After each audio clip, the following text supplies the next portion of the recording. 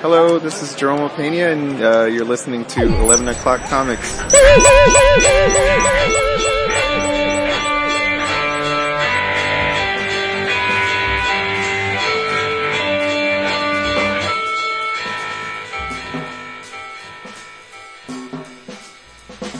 I say we play that where it lays. Okay. It was a little in the scrub, but that's okay. It sounded sudden to my ears, but I don't know how it sounds on yours. So yeah, it was just like it was sharp. Distance. We're silly already. Man, I'm not gonna get into it. Obviously, I am, but it's Zoom is irking me because I mentioned this with Cliff yesterday, where when it comes to the money that the college spends stupidly, it's like I don't understand why we have a Zoom license when we're a Microsoft shop and a Microsoft Office shop and we're using Teams. It's like, why? Right. Yeah, it doesn't. There's so many people, and I don't. Tens of thousands of dollars spent on something that we already can use for free. That's problematic with organizations like yours. They just throw money at something because, right? Just because. And then when there's things that we should actually have money for, toilets, we don't have. Yeah. We're crying poverty. We aren't crying anything but hello, nurse. This is 11 O'Clock Comics, episode 733. I misled you last time. I said last episode was 733. It was not, because this is it, 733. And I love you, and I'm Vince B. Aw, I love you too, and I'm David A. Price. Wow. I love you both, and I love all of you people who are paying for my streaming service, because I'm Chip Gaines. Oh, wow. No, you're not Chip Gaines. You're Short Gaines. You're Jason Wood and Not many things, but short is not one of them. No. We should put Short Gains, like in the stock market, right? That's what I was going for. Not short as in stature, short as in a little bit of time. Short-term gains, yeah. Yeah, short-term gains. But you're not. You're Jason Wood, everybody. And long-term, I have a way for you to get massive discounts on your favorite comics and collectibles. I don't know if I should tell you what the Oh, way no, is. these are good people. Let them know. All right. Discount Comic Book Service, dcbservice.com, has the books you want at the price you want to pay. Get this, the list of specials are up. I haven't been this excited in a long time, and I am somewhat happy to report that the trio of specials contains 0 books from the big two. I went full-on indie this month. Speak on it. Regardless of what Robert Downey Jr. says, I went full-on indie. And music to my ears. Number 1, top of the little stack, from Vault Comics. This is a little book called Barbaric. Number 1. It is written by Michael Morici. Now, see, I don't know if that's the way to pronounce his name. It's Moreci, which I guess most people would say Morrissey, but that makes me think of a very unpleasant man. So I'm going to go with Morici. How about that? Michael Morici. And the artist is Nathan Gooden. Here's the pitch. Owen the Barbarian has been cursed to do good with what remains of his life. His bloodthirsty weapon, now this is an anthropomorphic axe. The axe's name is Axe. Axe has become his moral compass with a drinking problem. So not only is it an anthropomorphic axe, it's an anthropomorphic alcoholic axe. Together, they wander the realm, foredoomed to help any who seek assistance. But here's one thing. Owen hates more than life with rules. He hates the witches. Hates the witches.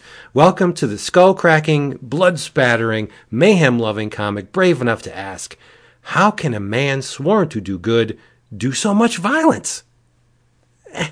How? Well, it's just barbaric. This thing has got my complete friggin' attention. Not only does it tick off the box, I wanted more fantasy in my DCBS box. The first issue has a couple of flavors of cover. One of them is a pastiche on the cover of Conan the Barbarian #1. Now, I'm powerless to resist this book. I'm just letting you know ahead of time. This will be in my box. I will be talking about it. Scout or Vault Comics, buried the lead. Vault Comics, $3.99. Your price? $1.99. Come on. The gorgeous, chewy, amazingly detailed, dense as Jeff Darrow meat in the middle is a book from Scout called Chaos Agent. It's a 4-issue miniseries. It was written by Denise Camp. The art is by Filia Bratukin. I hope I pronounced that right, because I want to do this person justice, because this art is some of the most gloriously complex, amazingly rendered, but as I said in my previews video, it ain't got nothing if there's no soul. And there's by the way, shout out to Cam at Inky Knuckles. He reps him. Oh, really? Did I say it right? Bratukin? I think so. I've never heard the name pronounced, but yeah. But I mean, if you watch my previews video, I did a little bit of a Google search on Mr. I'm guessing Bratukin's art, and the stuff that came up makes Where's Waldo look like a child's picture book, which it kind of was, but a simplistic child's picture book. Okay, here's the pitch for this: horny robots, super evolved orangutan bosses. Joyriders from the 26th century. What? Nothing phases Philip Blank, top agent for the sci-fi spy organization known as, and this is an acronym, WORLD. WORLDE. But lately, Philip's been wondering if there isn't more to life than saving the world through creative violence. What is Philip hiding from World, and how far will he go to keep it hidden? The most beautifully bizarre book of the year is here. Haven't read it, but I'm going to tend to agree with that, because from what I've seen, yowza.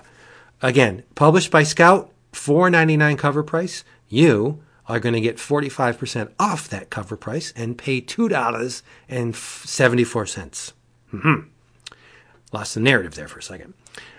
Bringing up the rear, it made me laugh out loud that the people who gave us the glorious miniseries we all talked about back in the day called Plastic have served up another image miniseries. I could not believe it. It's called Vinyl. Like, how do you follow up a miniseries called Plastic? You call it Vinyl.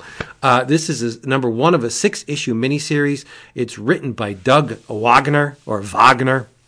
Art by Daniel Hilliard. And we got Dave Stewart on colors. Plastic creators Doug Wagner and Daniel Hilliard return with Eisner Award winner Dave Stewart for an unsettling tale of psychopaths, sweet love, and a serial killer named Walter. Or Walter. When Walter's best friend, the FBI agent charged with his capture, is kidnapped by a death cult of all-female sunflower farmers. Do you see where this trio's going, folks? Walter finds himself deep within an underground labyrinth filled with secrets and monsters. But are there monsters more horrific than his? Bum, bum, bum. It's $3.99. You're laughing at that even before I even said it. You're going to pay $1.99. That's half off. Like I said, do these books not create excitement within your brains? Yes. I can't wait for all these. And excite, for sure, especially the vinyl. Yeah. Yes. DCBService.com does not mind late orders or order additions, and you get your book shipped right to your home by a person with which you are intimately familiar, and they'll call you by your real name. Nice. Yeah. Okay. And you know what they say about witches, Vince? They say a lot of things about witches. Well, they say witches ain't shit but hoes and tricks. Blessed be. Yeah. If I see one more spin on the deadly Wiccans, the nefarious evil Wiccans, I'm gonna kill somebody. I've seen a couple of episodes of whatever those crime procedurals that my wife watches, and in a couple of them there were like Wiccans who were doing bad things. I'm like, really? Wiccans are puppy dogs. They love the earth and everything on it. They're not gonna strangle anyone. The only thing Wiccans are guilty of is not shaving their armpits. That's all right. That's okay. If that's your major transgression, then let them go. That's what I'm saying. It's the only thing they're guilty of. All right. I love the Wiccans. Love them. Skyclad Wiccans even more. But anyway, so there you go. That was the DCBS. I'm jonesing. I need these books. Need them. Gonna have to wait a few months. I know, but that's okay. There are more single issues on my order form this month than there have been in the last. The only month that rivaled this was, I think, the first month of both months, I guess, of Future State. I ordered a lot of singles for Future State. I didn't. Go ahead. No, I was gonna say this is also the Free Comic Book Day month. Yep. So if you are a DCBS customer and you upload your order, you will, or you should be. You might want to. I've heard a few people have had issues with it, but you should be prompted based on your prior 12 months volume. There's a formula they use, and you'll be entitled to some number of Free Comic Book Day selections, and it should prompt you to pick them right then and there.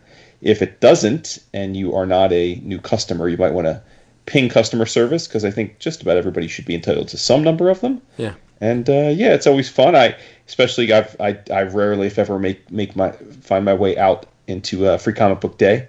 So it's always nice for me to get a sampling of the books, because I otherwise wouldn't. When the boys were younger, you used to hit all them stores. Yeah, but they unfortunately lost whatever interest they had in comics. They all have zero interest in comics, so I just kind of stopped being.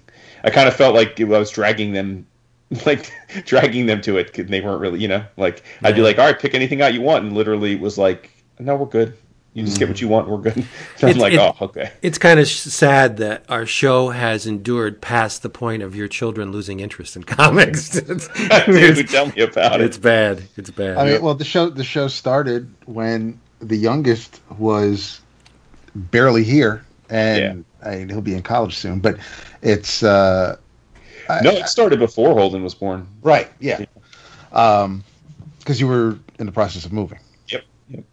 I surprisingly, this is probably the earliest, or as close to the earliest as I've ever put my order in. And looking at it, and there's a couple number ones like the new Black Hammer Reborn, but there's a bunch of collections, because there's the third Miss Tree, there's the Six Sidekicks. I figured I'll getting that. Yeah. Oh my God, I'm so excited. Caleb, you are too. Shout out. Cannot wait. I'm getting that in singles. I can't wait for that collected edition. Exactly. Same. Sure. Absolutely. Yeah. I always double dip on the Schweitzer. Yep. Sex Castle? Come on. Really? Mm-hmm. Awesome stuff. So what do you get? Like 16, 18 Free Comic Book Day books now? I haven't put in the order for this month, so I don't know. But last year, I believe I got 15.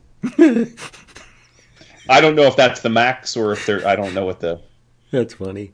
But you know what? The thing is, I have asked, and now I haven't asked recently, but a few years ago, I was curious. I asked Christina, like, if I was a notable customer, and she said I definitely am a large customer, but that there are quite a people that work much more than me. But you know what? To be completely honest, I surveyed the landscape of Free Comic Book Days books. You'd be hard pressed to find 15 that you want to actually read. Last year, and it might not have been. I'm thinking, was last year? We didn't have it last year. It was the year before, right? Because last year was COVID. But right. but I remember struggling the last time. I pretty much just picked. I almost felt like I picked the things I wanted, and then I literally felt like I had to pick another 7 things. But right, yeah. So there you and go. you said there's no DC book this year, right? No DC. I mean, at least right. Yeah, not through Diamond for Free Comic Book Day, but I think there will be. I don't know if it's comics for there will be. DC will be offering free books. You're just not going. The shops aren't they're not going to get them through Diamond, providing Diamond's still around in August. Oh, but hey, Diamond said, "Yo, you know what? If you want to send some Free Comic Book Day books for it, we'd be glad to take your account." Yeah, okay, nice try. Yeah, ain't happening. But Jason, check your Wi-Fi signal there, just for a second, just for shits and giggles. And in the meantime, I'll tell you what I'm drinking. That's still that you haven't spilled on yourself. Oh no! Behind the curtain, I opened up the sparkling water and it leaked all over me. This is a sparkling water, blueberry, and now Jason's gonna get me because I may not say this right. Acai. Acai. Yeah, you got it. Yeah, I don't know how those 4 letters translate to acai. It's got the little thing at the end of the C, under the C. The little under there, the golem. Right. I call it the golem. Oh, nice. You've seen the movie, right? When he's gagging on his own little name, right? No, never saw the movie. What are you talking about? Yeah, there you go. Wifey was apoplectic because she bought seltzer, not realizing it was the newfangled seltzer with caffeine in it. What? Oh, yeah. Such a thing exists? That is the new thing. Yeah. Oh, I want it. Gimme. Yeah, it's funny though because it's like I mean I'm actually all for it too because I don't mind caffeine, but it's like seltzer's just supposed to be pure, and now like it's pretty much a soda now. It's like it's bubbly water with flavoring and caffeine. Like it's just soda, but it's soda without like the high fructose corn syrup. Yeah, pretty much. Well, I would argue that the caffeine makes it more pure for me. So no, I'm with you. I'm pro caffeine. 100%. I'm actually drinking tonight. Wow. Oh shit. Yeah, the first sip of alcohol in nearly a month, but yeah, I'm having a glass of Amarone, which is a wine a varietal we don't often talk about. And admittedly, I don't often have bottles of it in my home. But again, wifey, she was out doing a little shopping, and she went to the nice wine store, like the one you got to kind of make a trip to. And she was looking around, and then they were having they had like one of those folks, that were doing a little demo, a little edumacation type of thing. Oh, nice. And they were educating some folks on different regions of Italy. And this person, and I can't speak on their bona fides, I don't know if they were, I don't know how expert they were, but they were there, was saying that their favorite Italian region was Valpolicella, and that Amarone is their favorite type of wine. So, long story short, or long story long, as this is turning into, she came home with a couple different bottles of Amarone, and she opened this one and loved it so much. She said, "I know you haven't been drinking anything, but maybe you want to have a glass of this for your show because it's exceptional." And I thought, all right, you know what? I hit a big milestone this week. I'm gonna go ahead and I'm gonna have a sip. So it's delicious. So I'm drinking. It's a Tomasi, not Peter Tomasi. There's 2 M's in this Tomasi, but like Peter Tomasi with 2 M's. This is from the Tomasi Vineyard, Amarone della Valpolicella Classico, 2016, and it is absolutely off the charts fantastic. It's fantastic. I could drink this like all the time. It's one of the better wines I've had in a long, long time. Nice. So yeah, I highly recommend it. Little pricey, $45, but delicious. Right. I'd be hard pressed to say no to anything your wife offered me. If she gives you a little blink, blink, blink. Yes. Here, I got a hot dog bun loaded with shit. Would you eat this for me? Yes, I would. Yes, I would. It's so cute. I think someone accused me last week of veering into you territory when it came to Frank's wife. And you know what? Who wrote that? Somebody, I read that. Somebody wrote that. But you know what? I think, I'm not speaking for DAP, but I think probably all 3 of us would veer into my territory with your wife or Frank's wife. Because Frank's wife's really cute. She's very cute, yeah. Yes. Yes, she Just saying. Let's drive out of the uncomfortable parking spot and get onto the highway. Once DAP tells us what he's drinking. DAP was all like, we're not doing the drink roll call anymore because you guys won't drink anymore. And I think we threw him for a loop because he asked us to let him know ahead of time if we were going to break our rule, and I didn't, so I apologize for that. That's okay. I finished off the bottle of Dalian's Pinot Noir with dinner. Had a homemade pizza, so now I am just enjoying this big ass bottle of ice cold Peekskill tap water. See that, Jason? You're the top man now. How do you figure? because you're drinking real stuff. And Dap has water now, and I have water now. So you're shocking, right? It's upside down. Yep.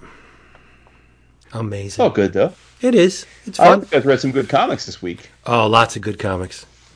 Yep. I had a banner week. I almost everything I read I thoroughly enjoyed. It ran the gamut from basically porn comics to kids comics. So and looking at kid comics, it was like the gamut. I don't want people to mistake what I just said. I got you. The looking at your list, Jason, the things that I've read that are on your list, I would agree. Excellent. Such as, I didn't look at your list, admittedly. No. We have virtually nothing except for one thing. I've read some of the things you have on your list in the past. I got you. Haven't talked on them. I mean, we can't talk about Abbott 1973 #1 if you want. I have the trade of the first series still on the pile to read. Oh, but you didn't read the first trade of Abbott? I started it, and then I saw the first issue of this was coming out, so I figured I'll just go back to it, knowing it's a sequel. But yeah, why did you not continue it? Normally, you start something if you don't continue, it means something rubbed you wrong with it. No. Nothing. It was just one of those things where I don't know if it was a book of something was going on where I had to divert my focus onto something else. And it's as more things it's like my fucking emails. As more things start to come on, what I was looking at just gets buried further and further down. I got to get back to it. I just haven't yet. It's not a reflection of the work that Saladin and company are doing on that. I think I don't remember. I read the first series. I remember talking about it. I don't think I spoke about it like upon its completion, though. I think I might have talked about the first or maybe the first and second issue back then, and then I don't think I ever got back around to talking about it as it's finished. And I did very much enjoy it. As you said, this is a sequel to the first series was called Abbott, ABBOTT. This is Abbott 1973 by Boom. Written by Saladin Ahmed, artist Sami Cavella, and colors by someone I wasn't familiar with, Mattia, or I guess it's Mattia because it would be Mattia, so I'm going to say Mattia Iacono. Vince, you're the Italian. Mattia would be Mattia, I assume, and then Iacono would be Iacono. Yeah, I would say that, but my track record with pronunciation is not all that great. Yeah, right? And Abbott, the first series was way back in early 2018, so it's been a minute. Yeah, he's been busy. He's been writing Miles. He's been writing. He's been working. For Marvel, for sure. Yeah. No, I wouldn't have been surprised if he never went back to it, right? Because he's kind of moved on up the chain, as they say, but. So this takes place the premise is the protagonist is I'd say probably in her late 20s, early 30s black woman, set in the early 70s. I probably guessed that by the name of the book. She's a investigative journalist, and she's got I don't want to say she's got magic powers, but she's got sort of a connection to the occult. She's an adept, I guess, or she's got sensitivity to it. And the first series is pretty cool. It deftly balanced like a mystery with some racial issues, and then like I said, there was this occult aspect to it. And I think he did a nice job Ahmed did a nice job balancing it.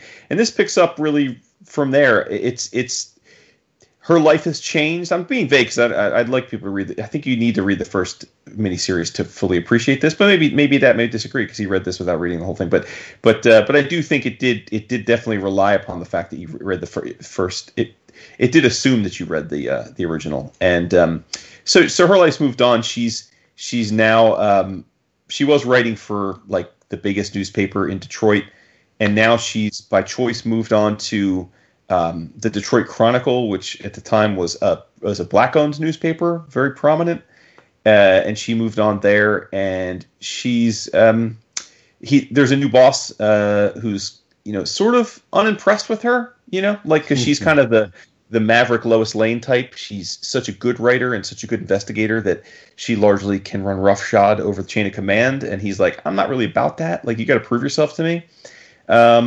And she had a really bad bout of luck in the first series. I mean, lost some people she loved and that sort of thing. And the first issue of this really just kind of resets things for her in her life and kind of hints that she's about to get in another big kind of deep doo-doo situation. I think Sammy Cavella is excellent. I know I've read other stuff by Cavella, but I can't remember where, and I didn't look up beforehand where we've seen Cavella before. But I very much like the art style. It's relatively realistic, like superhero looking or classic Big Two looking line work.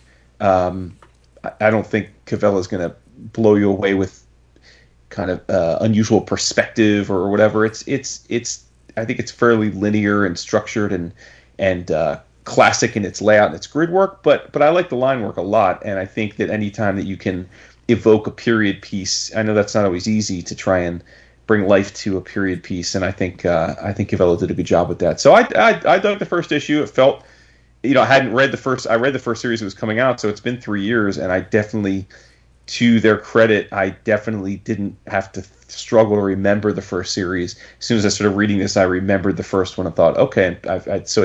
I think that's a testament to good storytelling, because I've read, I'm sure, hundreds of stories since then, many of which I've already forgotten. So I thought it was very good. I'm looking forward to seeing what unfolds here in the rest of the miniseries.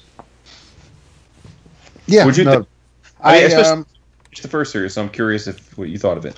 No, I liked it a lot, and I got far enough into the first trade where I got a sense of what's going on, and obviously, since there's a sequel, whatever danger she's in, she'll get out of it somehow. But so I wasn't so worried about spoilers to a degree. But I really like the way, and I think Saladin's a great writer. I like how real his characters feel. Elena definitely feels like somebody I'd know, somebody who would behave this way. She smokes. Carver doesn't care for her smoking. She's a woman, and even though every other reporter in the country smokes, he's trying to emphasize that you're different than everybody else, and so the conversations actually felt like that. Yes, these are things people would say. These are attitudes people would have. There are still the racial overtones, of course. It is 1973, but Abbott, she's progressive. She's forward thinking. She's in a relationship. She and her partner own a house, and and it should be known she's bisexual, because in the original series she has a husband, but things befall him, and now she's with a woman. But no, I think, and you're absolutely right about the art. I thought there was another book that I read for this week where the art is similar. This is a little bit more fine tuned, and I really like it. And yeah, it does. Yeah, the art would fit. The artist would do well, obviously, with superhero books. Cavella's, I like Cavella's line a lot. And it looks, without word balloons, if you're just looking at these pages, like, you might almost think this could have been a period piece at the Daily Bugle, and when everybody's standing around and in the press room and waiting for it. It looks really good, but it is very it is more. I mean, a cult aside, it is more down to earth. It's a more realistic setting where,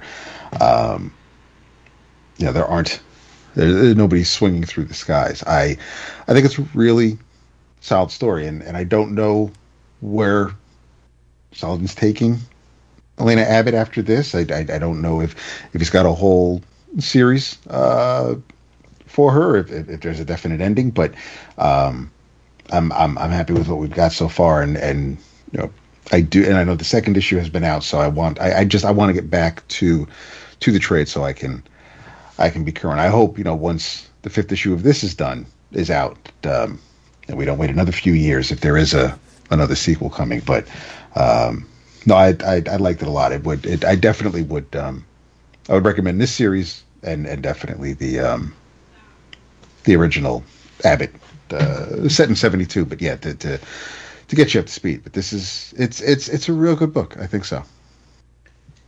It would have been super lit if they called the sequel Costello. or Who's on First, they should call it. Yeah. You'd have to be lit, but yeah. Yep. It sounds interesting. For sure, man. It really does.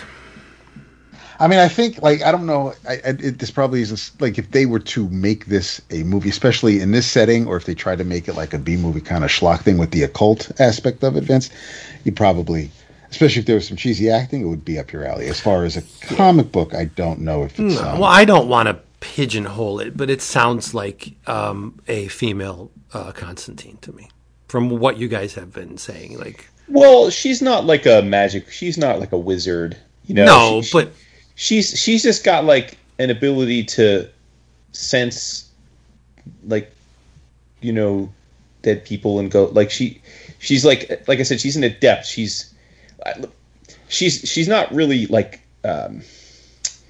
seasoned, and it's almost like she has these abilities, but they're not honed. Right. You know, she's not like going out there trying to figure out how to use them. She just has this ability to be sensitive to that stuff. And she's using it to her advantage. I get it. Yeah, you know, I wouldn't be adverse to reading it. We'll see. I looked at some of the preview pages. They're cute.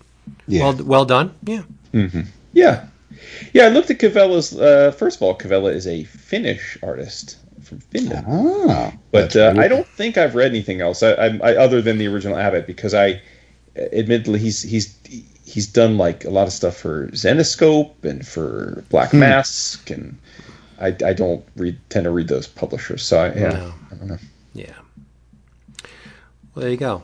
What was the last thing we read from Black Mask? The Dregs? We are not in Cal control. Exit. Yeah, we are not in control, or no one is in control. Okay. Yeah, that's the last thing I read from them. Okay. Yeah.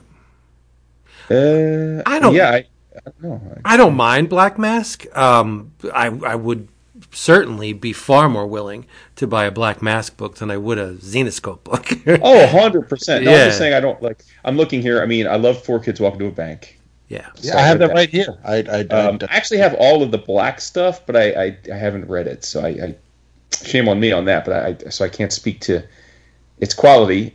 Grave Trancers we were fans of because we Love talked it. about that. Yep. Yes, that's right. That was Black God, that was a minute ago. I'm just looking at all the, but that's like, and then you said the Dregs. Other than that, I haven't read a lot of their stuff. You know, a shout out to Why Not, because that Epi Thatcher's still sitting above me as we're recording right now. Yeah, he did a Moby Dick for me as well. I haven't. I don't know if it's me not being on the Twitters or him leaving the socials, but I feel like for a while he was hitting me up a lot, listening to the show and stuff. So I don't know if he's still listening. If he is, shout out to. Well, you know what? Let's tip our hand because I'm going to put him in the show notes just so maybe he'd be like, "Yo, James Michael, why not?" Yeah, damn Skippy. All right, why not? Well, you guys went. I'm going to go because I have corralled a unicorn in the world of manga. Yep. Oh.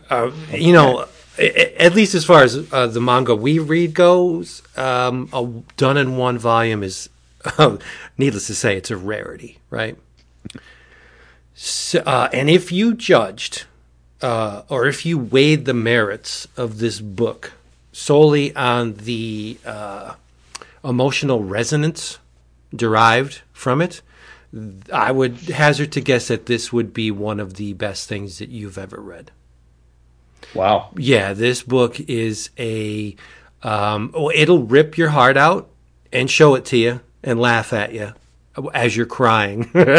It's extremely emotional. But the best part about it is it's connected to what I consider one of the best manga currently being published, Dr. Stone. This is a Dr. Stone book called Reboot, Byakuya. And it was written and drawn by Boichi. And Boichi is the artist for Dr. Stone. I recall you speaking on it. Dr. Stone's great, right? But the writer of Dr. Stone, Riichiro Inagaki, has nothing to do with this other than giving Boichi his blessing, right? So you're saying, all right, you're telling me that a manga related to the world of Dr. Stone is a done-in-one. That's a bit of a misnomer, right? Because I don't know anything about Dr. Stone. The thing is currently on its 15th volume. How do I wrap my head around this thing that supposedly is a done-in-one? Well, Boichi tells you everything you need to know. And it's basically one sentence. As in Dr. Stone, something happens to the planet Earth that results in all of the organic beings being turned to stone. All you need to know. Yep. That's it. That's all you need to know. You don't have to have read a single page of Dr. Stone. Another thing you need to know is the titular character of this, Byakuya Ishigami, is the father of Dr. Stone's protagonist, Senku. The kid with the jagged hair that loves science, and he has the E=mc² thing on his shirt. That's the son of the title character in this book. That's it. That's all you need to know.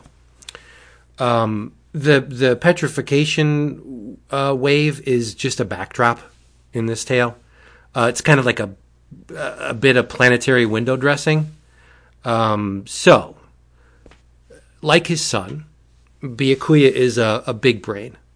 He's one of the few people chosen to journey to the International Space Station, right? So Papa will be an astronaut. And this is 5 years before the events of the first volume of Dr. Stone.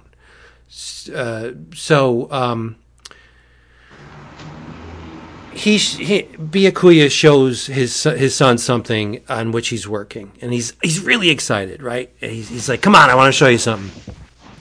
So he's got a robot. He's making a robot, and the robot's designated Ray 23. And Senku gets all cookie-eyed because he believes that Dad's unfinished mock-up of what Ray would eventually evolve into. And it's the typical physical aspect of the perfectly proportioned female ideal that we see in a lot of manga. He's got a what-if type mock-up that this is what my robot's eventually going to look like, but here's what it looks like now. And it's something of a cross between BB-8 from Star Wars and the robots from Disney's Black Hole.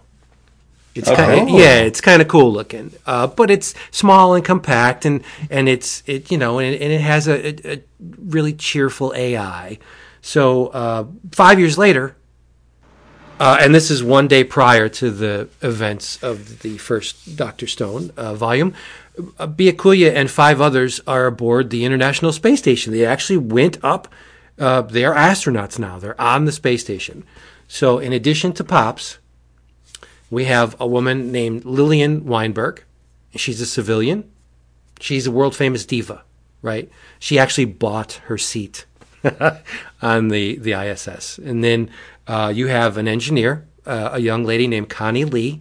She's skilled in machinery, as most engineers are, right? Mechanical engineers. A couple named Yakov and Darya Nikitin. They're Russians, obviously. And they're researchers, and they're married, and she's extremely attractive, and he's a bit of a dwarf. But anyway, and last but not least, there's a man named Shamil Volkov, and he's Byakuya's polar opposite. He's not swayed by emotion at all.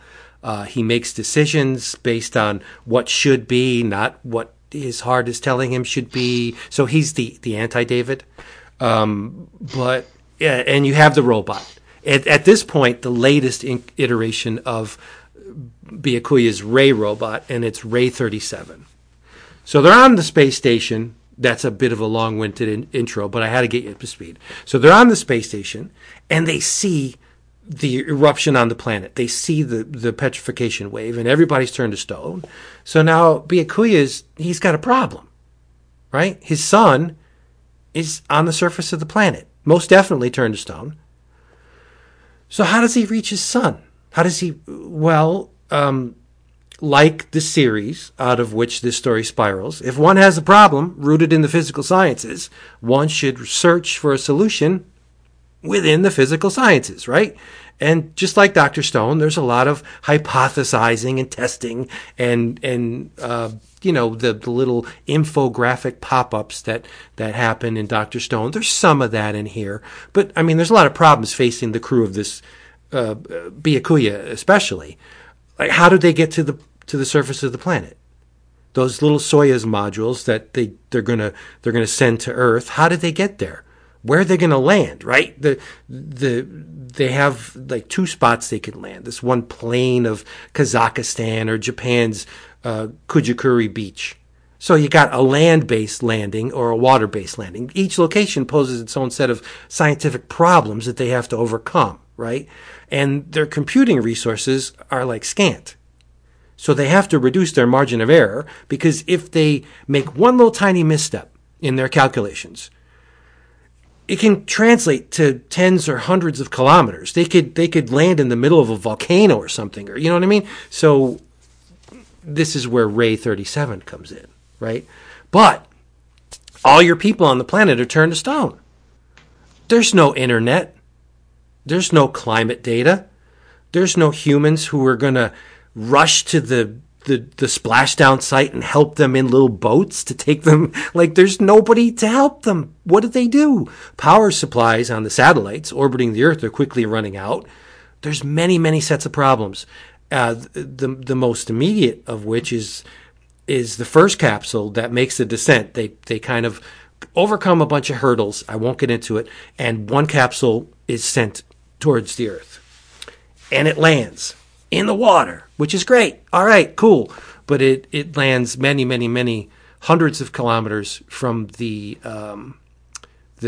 site that they originally pinpointed it to land in. And problem, it landed upside down.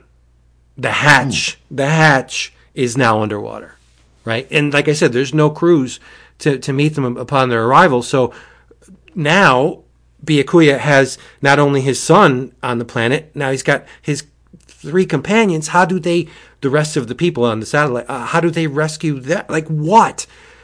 But less than halfway through the book, this is where the rug was pulled out of me, and I was like, out from under me. I said, what in the hell is happening? Less than halfway through the book, all of the human cast, save one, you never see them again. They're gone. Exit stage left. All of the people we were introduced in the first part of the book, they had done their part. The story has been set up. The story shifts to Ray 37, which is alone in space. And right before Byakuya got into his capsule and descended, he said, you know what, Ray, you're awesome. I'll see you soon. And he's tearing up because he knows that his little creation, his little robot, is probably going to expire in space alone. So he's like, yeah, buddy, I'll see you soon. And Ray's like, yes, Creator, I will see you soon. I long for the day when I see you again. And they separate, right? And so Ray is aboard this quickly dwindling space station because it's alone in space. It's waiting for the return of its creator, and things go south. Problems, science-based problems erupt on the space station.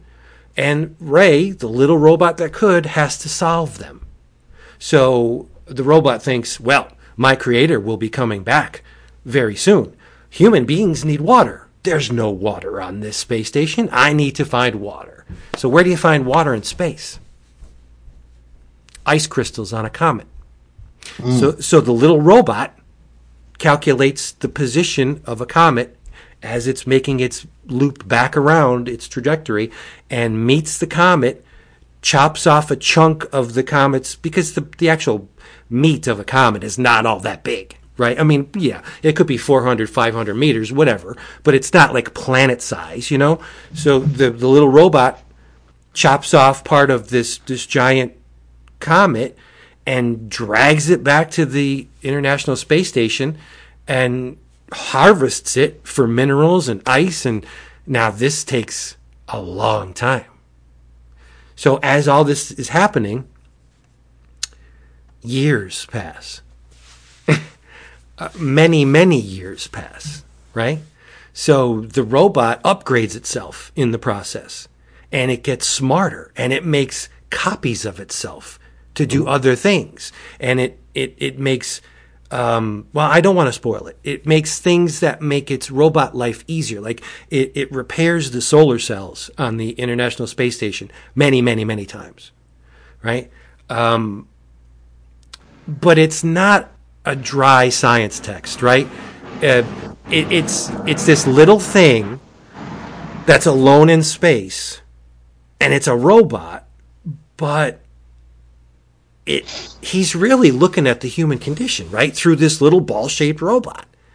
And by the time the book is over, 3,570 years have passed between the time when Byakuya descended to the planet Earth and the robot.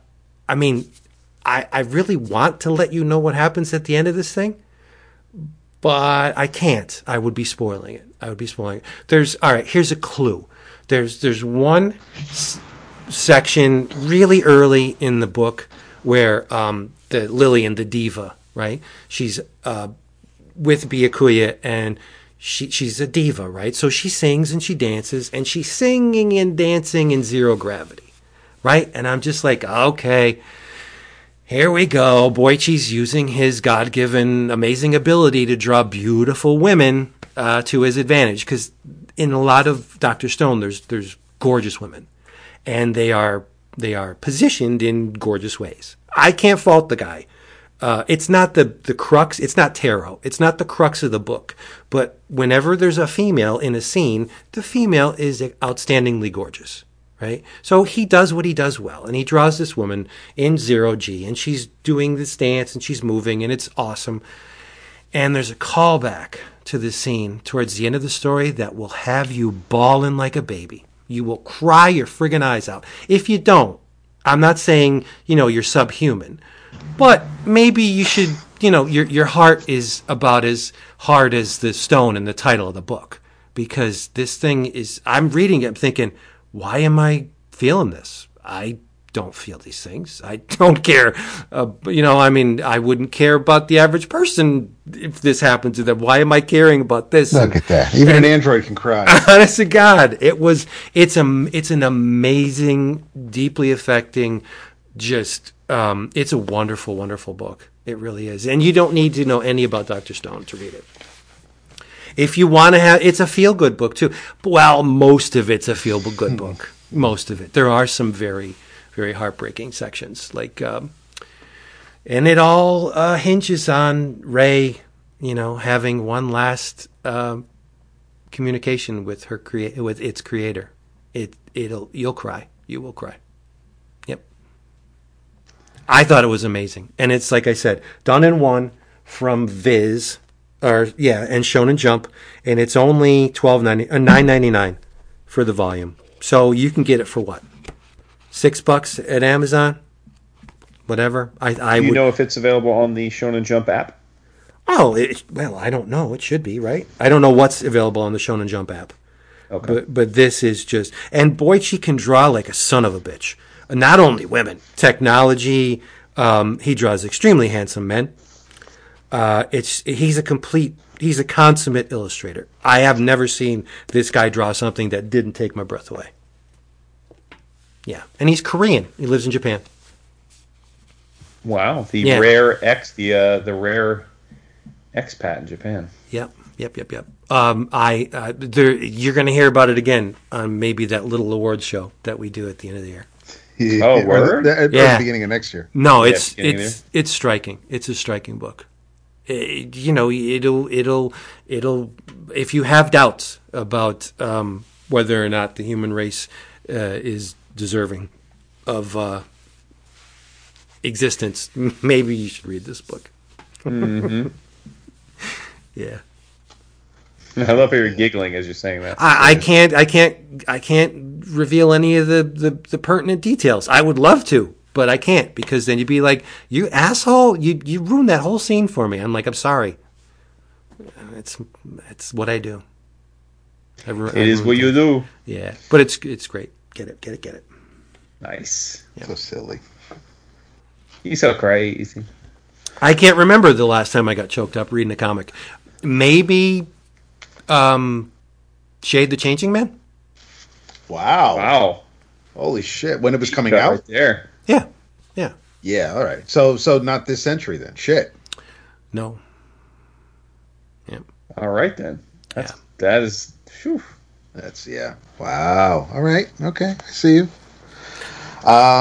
This was a really good mail week because I got 2 Kickstarter campaigns delivered this week. Did you now? Yeah. One of which I'm not going to get into because I barely started it yet, but that's the thick ass, and I didn't expect it to be this fucking thick dagger. But I also backed Tetsukore's new campaign for Bloom #1, and I know it's got a new campaign for the second issue. It's already in my DCBS order for this month, but that came with not just the first issue, but it also came with the collections of the other Hero Tomorrow books. Because when Vince and I spoke with him at C2E2 our last time we were there, I think it was 2019. I left with I think you only had 3 issues of Tap Dance Killer. So I never finished the series. It's a 5-issue series. So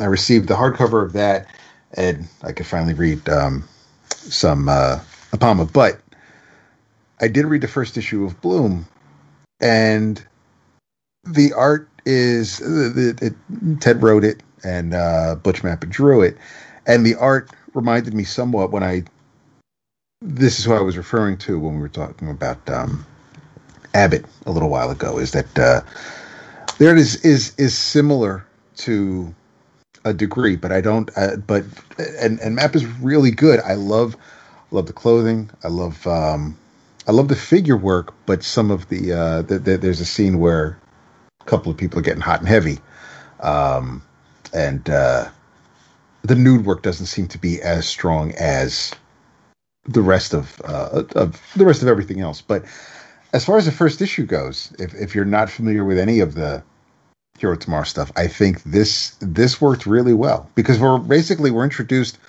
to this mechanic Ramsey, whose dream is to be a comic book creator, and he's got an idea for a comic book, and he's engaged, lives with his fiance, and the two of them and a couple of friends go to the Hessler Street Fair. The story takes place in 1969 in Cleveland.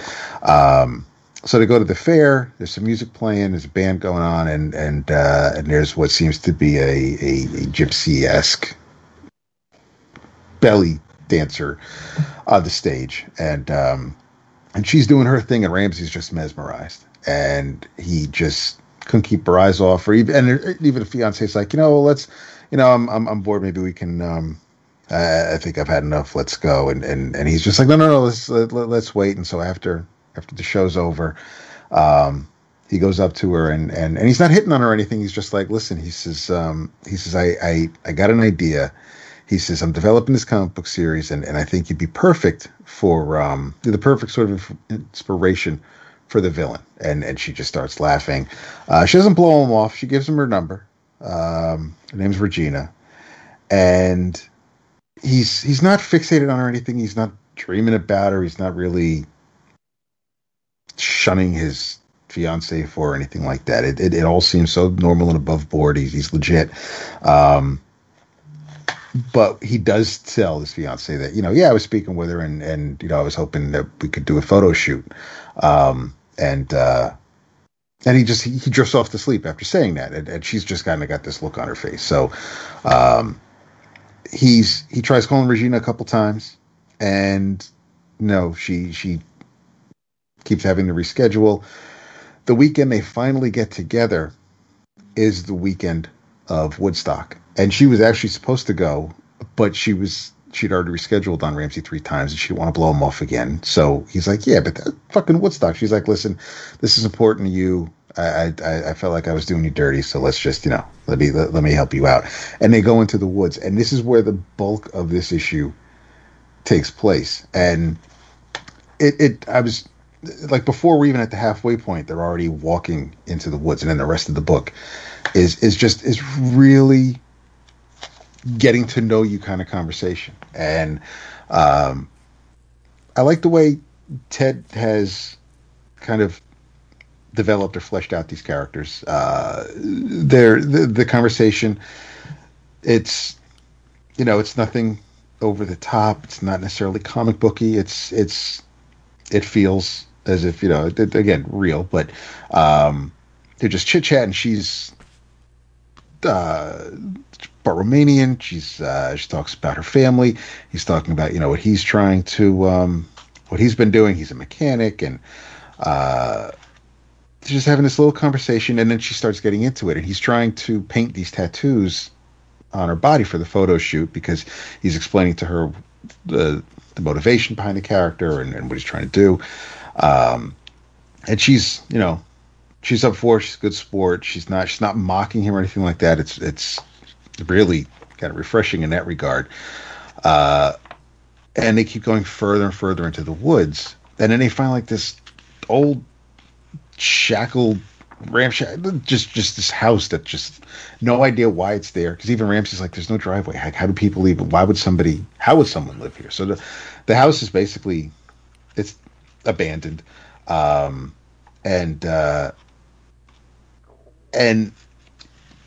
that's when we get a little. That's when things kind of take a turn. Then now we turn into the more of the adult feature of the story, because she goes into the house first, and Ramsey's hesitant, and he finally walks in, and she's standing there naked, and she's just like, don't get all square on me now. It's like, you've painted nudes before, so let's just. He's like, yeah, no, that's cool. Give me a minute. And so he continues to paint her. He's painting her body, because before it was just where there were her clothes, her bare arms, and her torso, everything that was exposed. He painted. Now he's getting to paint a little bit more of her body. And they're taking some more photos, and she's posing and everything like that. And they start making eyes at each other. And his first issue ends with, what just bound to happen actually happened. So that's where it ends. I have no idea. They're still in the woods. Don't know what's going to happen in the second issue. If he's going to go home, if he's going to come clean.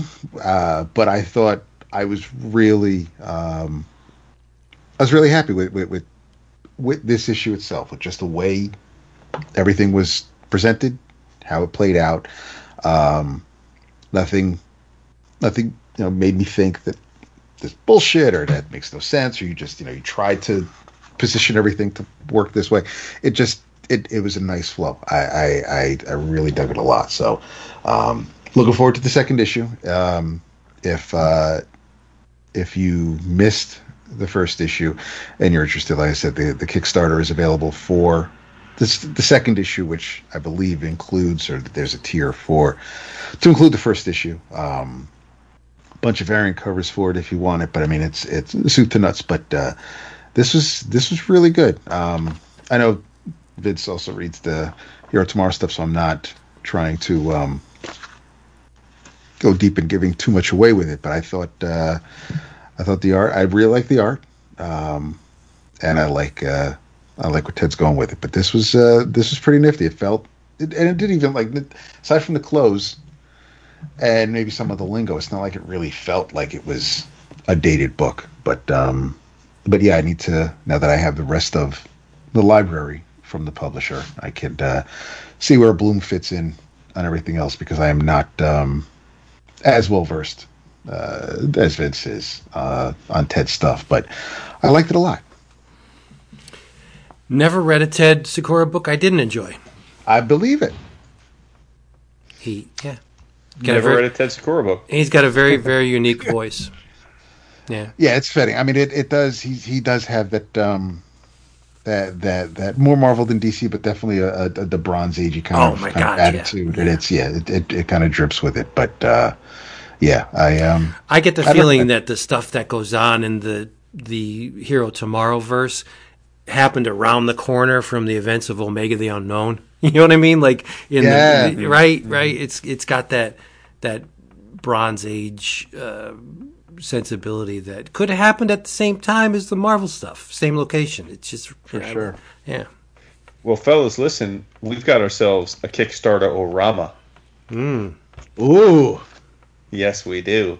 Because I didn't get any Ted Sakura stuff this week, but I did get some other Kickstarter stuff, including good friend of the show, Mr. Michael Walsh, sent me my volume 1 of the Sleep Stories.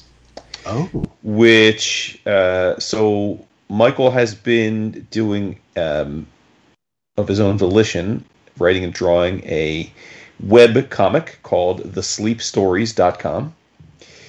And it's essentially just his deepest, darkest nightmares.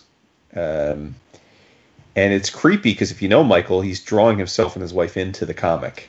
So it's pretty freaky. I'm sure more freaky for him, but he did a Kickstarter just to publish in comic form. It's actually it's a comic. It's not a trade or a hardcover. It's just a single comic that and even the cardstock on the front is just like normal paper. So it almost kind of feels like a zine in its format, but it's a page by page print of the web comic. So if you didn't back the Kickstarter and you're always like, well, thanks for telling me about a Kickstarter, I don't know where to get it. You can go to thesleepstories.com and read the whole thing for free. Or if you're so inclined, there's a donate button. You can always throw him a few shekels that way if you like it enough. But either way, and it's ongoing. This is volume 1, but this was a collection of what he had done so far. And it's just freaking unbelievably creepy. I mean, it's if you can imagine like the kind of bad dreams you've had, he's probably captured it in this. And a lot of it, well, maybe all of it, relates to kind of things in the dark, whether it be as a kid, things under your bed or tapping at your window. But he gets gross with it. I mean, there's one where he starts getting like pustules on his arms, and then out pokes a hair, and next thing he knows, he's turning himself into an arachnid. There's one where he dreams he hears noise, and then he sees this disgustingly, almost like a creature with no bones, like a humanoid creature with no bones, like enveloping his baby sibling. And as he calls for his parents, there's another where there's a floating witch just floating in the middle of their suburban street, floating in the air, kind of just, and they can't leave their home because if they do, the witch will kill them. And it's just nightmare upon nightmare. It's from the deep dark recesses of the things that freak him out. And there's the corner man and the big bad wolf, and it's crazy. And he evokes true horror with this stuff. It is a frightening read and really well executed, and full disclosure, it is horror, and there's a lot of not only scary illustration, but there's body horror, and it's definitely not for the faint of heart.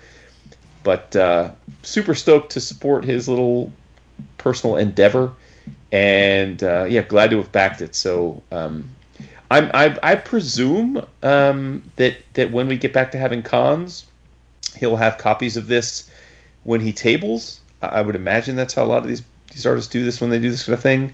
Because this, unlike many Kickstarters, I don't believe this was solicited in Diamond subsequent to the Kickstarter. I think this is more of a personal project than something he's going to go through a publisher. But like I said, if you're curious about what I'm talking about, you can just go to thesleepstories.com and check it out yourself. You don't have to have back the Kickstarter. But it was really, really creepy and well executed. if I only had to nitpick, it would be he should have released this for Halloween because it would be perfect Halloween month reading.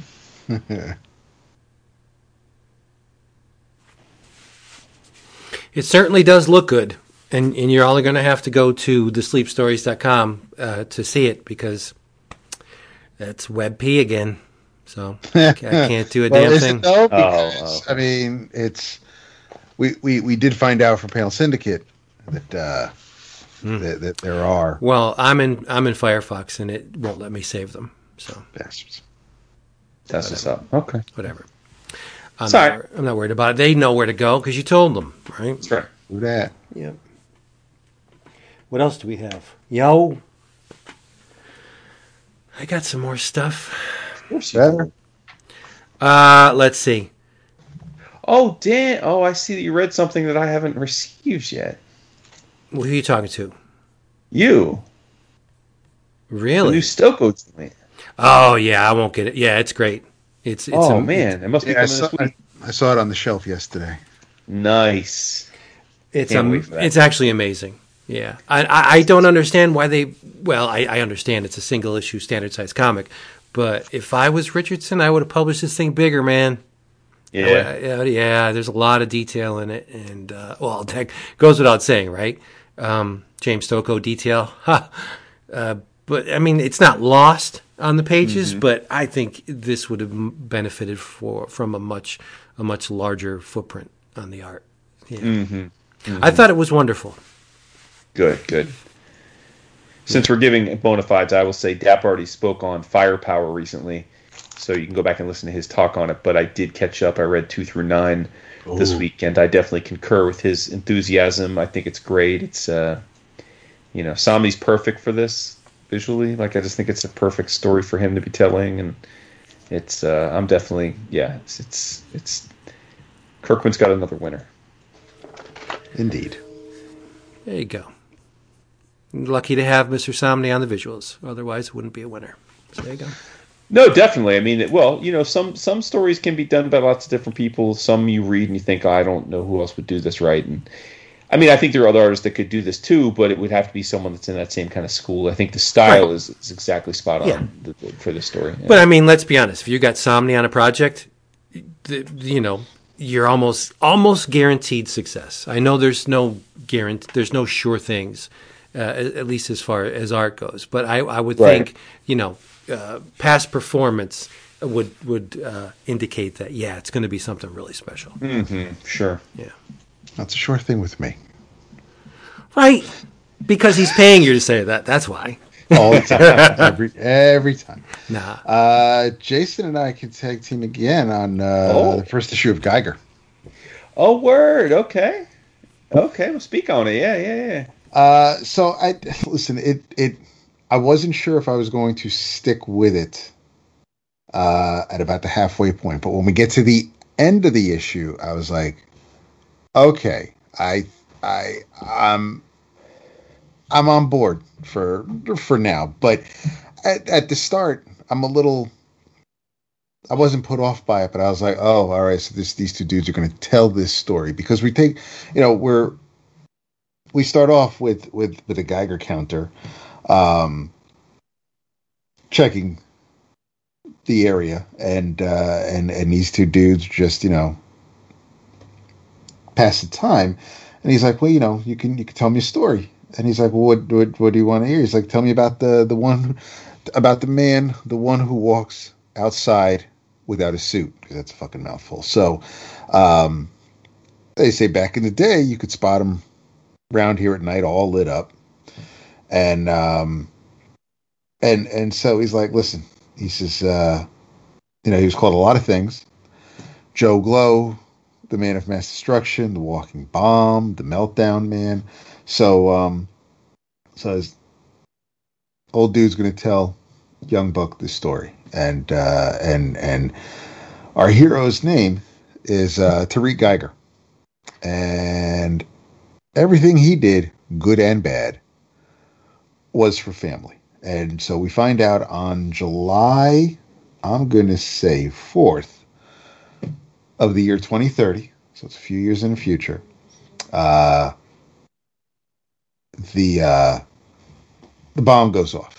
After months of global violence, it is unknown who has started this war, but the war has in fact been kicked off. So Tariq yells to his wife, yells to his two kids, let's beat feet. We got to make it to the bunker. And they live in Boulder City, Nevada, and they're making their way to the bunker.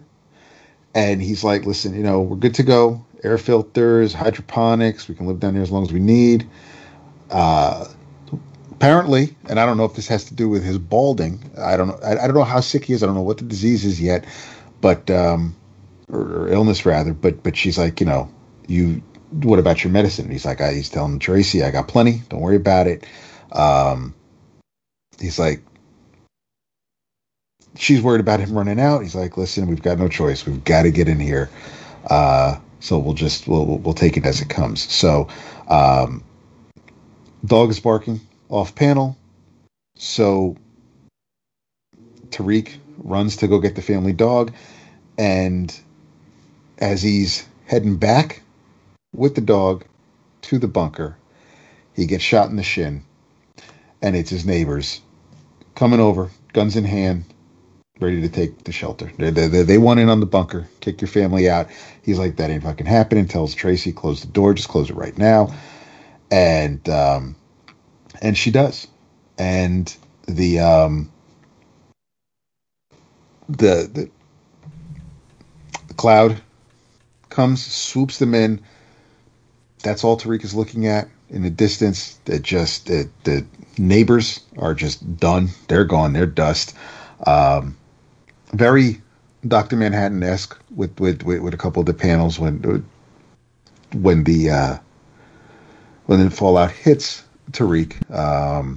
The hands go and we fade to black, and it's 20 years later. So now we're in 2050, and that's where the bulk of the issue happens. There's a couple dudes basically scavenging. What they're doing are they're looking for resources because they are the king. They have to pay taxes to the king, and they come across this massive wall of all these. It kind of looks Tetrisy. It's just a bunch of little squares, and they're crushed cars. And when these dudes try to break down the door to get through the barrier, that's when who I assume is Tariq shows up at the top of the wall and lets them know that you're trespassing. And one of the dudes is like, that guy ain't got no suit on. And he's telling them, listen, I've had garbage collectors like yourselves come around now and again trying to get past my property line. The ones that didn't get off my land when I asked ended up under it, and that's how I got all these cars. So they're like, this is the glowing man. Let's take him out. He ain't glowing right now. Whatever those tall tales were told about him, he ain't 15 feet tall. They're yelling at him, if you wanted me to stay out, if you wanted people out to stay out, should have put up a sign. And Tariq springs into action. Does a whole superhero landing and everything, and takes them out. And he now all of a sudden he's glowing, and it's a pretty cool image. Nice splash page. He scares them off. They take off, and they leave the goods that they were traveling around with. He ends up taking them, and there's a couple Easter eggs here and there that I guess will play out later on. Tariq has a two-headed dog, and so that's who keeps him company.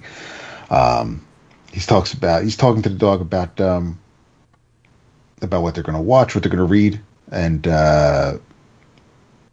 Junkyard Joe is a comic book that he has, and there's a very Larson-esque comic strip at the end of the issue of a Junkyard Joe strip. But what I was worried about was this whole thing with the King, because we're introduced to the King. He's a spoiled brat. I was like, it started off being one thing. If this is just the boy who would be king trying to talk shit and thinking he's entitled to things, and it's just going to be some battle between this punk and Tariq, I don't necessarily know if I want to sign on for that. But we find out that, where the King resides. And when you, after you get to the last page and you find out, you're in Vegas, there's a whole map of the strip.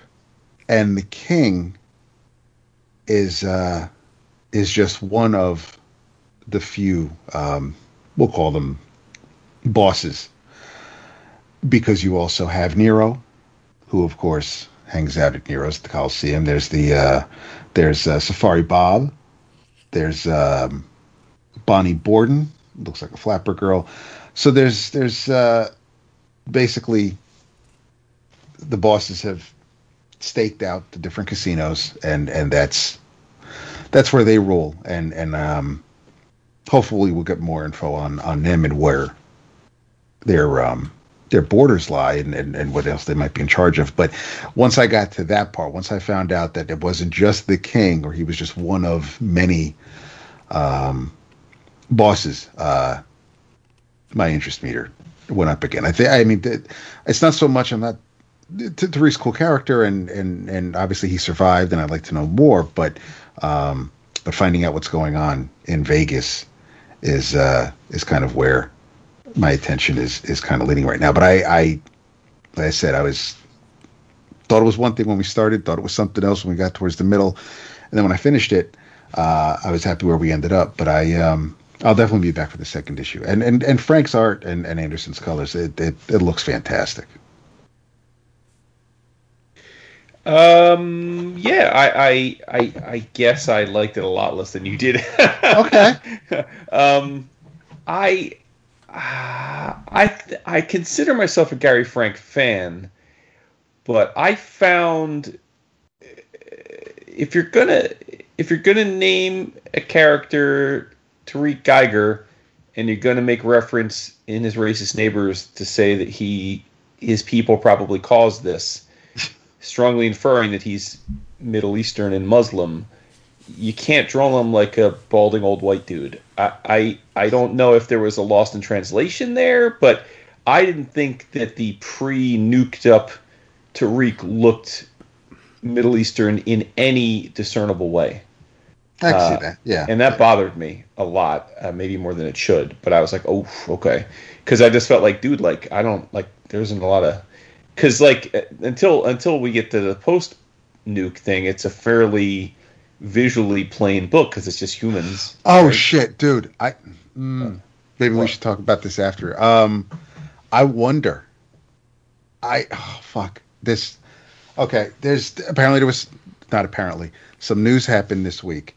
I'm wondering now, as you're saying this, and as I'm looking back at Tariq as he's telling his wife to close the door, I'm wondering if there was an audible for a name change, as a way to show that, listen, this is the hero of my story. How can I be? Couldn't have got it printed in record. Yeah, I would think you could get it printed. Okay, all right, no, that's fine. That's fine. But no, and I'm with you on the King. The King was definitely seemed to me to be just a comic version of Joffrey from Game of Thrones. Yeah, visually. Yeah. I just wasn't hooked. I just didn't. I'm a sucker for the post-apocalyptic, so I was really excited for this because I do consider myself a Jeff Johns fan, and he hadn't done any creator-owned work, at least in a long, long time. And I didn't realize until today that this is the first of a new imprint he's got at Image, where he's going to be kind of doing the Kirkman thing. He's going to be show running an entire imprint of Image books. But this is the debut of that. I think I'm one and done. It just didn't hook me. like I said, I think I generally consider myself a Gary Frank fan, but the world he built in this didn't hook me visually at all. I didn't felt it was very sparse. I even like the wall of cars. I thought, okay, that's, I don't know, like it just didn't seem interesting to me. Like I thought to myself, well, what if Jerome Pena was tasked with doing this? What would he have drawn? Or, what would Nick Dragotta have drawn if he were told to draw a post-apocalyptic, post-nuclear fortress? Like, would it look? And it just, to me, it wouldn't look like a bunch of blocked up, squished up cube cars in a Tetris wall. It just, I don't know. Like, it just, I guess I'm blaming Gary. To me, it felt very uninteresting visually. And so I think I'm out. Yeah, I think I'm out. Okay. Yeah. But I'm glad you enjoyed it. I mean, I really had high hopes for it. I think this is heavy expectations for me. I just thought this was like a perfect thing to see. John's finally going out and doing his own thing, and I thought, wow, this is going to be fun. He's not going to be burdened by. But now that I think about it, one of the things I love about John's, and I assume most people do, is that he's such a DC continuity wonk. That the magic is he's able to play into that and give you these stories that play into the crevices of stuff without messing up the continuity he grew up with, and it's a real talent that he has. It's almost like his thing when you think about it, and obviously with this he doesn't have the benefit or the hindrance of that, and I guess I expected it to be a positive, that he was going to be unbridled by DC continuity, but in retrospect maybe it was maybe he benefits from having those guardrails up. Where he there's some ground rules that he gets to play in. Don't know. I mean, unfair to judge a series after one issue, but I guess ultimately that's the comics biz, right? One issue, Yeah. you get one issue to hook us. If you do, you would keep going. If not, we're out. And so yeah, I think I'm out. And it has nothing to do. It has nothing to do with what's been going on this week with him. I don't. Again, I'm not going to get into that because I don't know that we're really even in the position to get into that. But, no, which is why I didn't want to. I'm just saying if people are like, oh, no, it's not. I totally was expecting to love this, and putting aside, I'll just say I don't think Jeff Johns. I haven't seen enough evidence for me to think Jeff Johns needs to be canceled. Put it that way. So I'm not canceling Jeff Johns. Same. Yeah. Cool.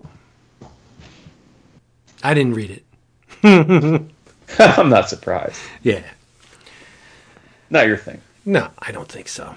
I do enjoy. You like Johns though. I do, and I like Gary Frank, but the preview pages, it just looks like, I didn't know. I thought they were just riding out the 9-panel grid Doomsday Clock thing again, and I don't know. Well, surprisingly, they weren't. I mean, Frank mixes it up. He doesn't.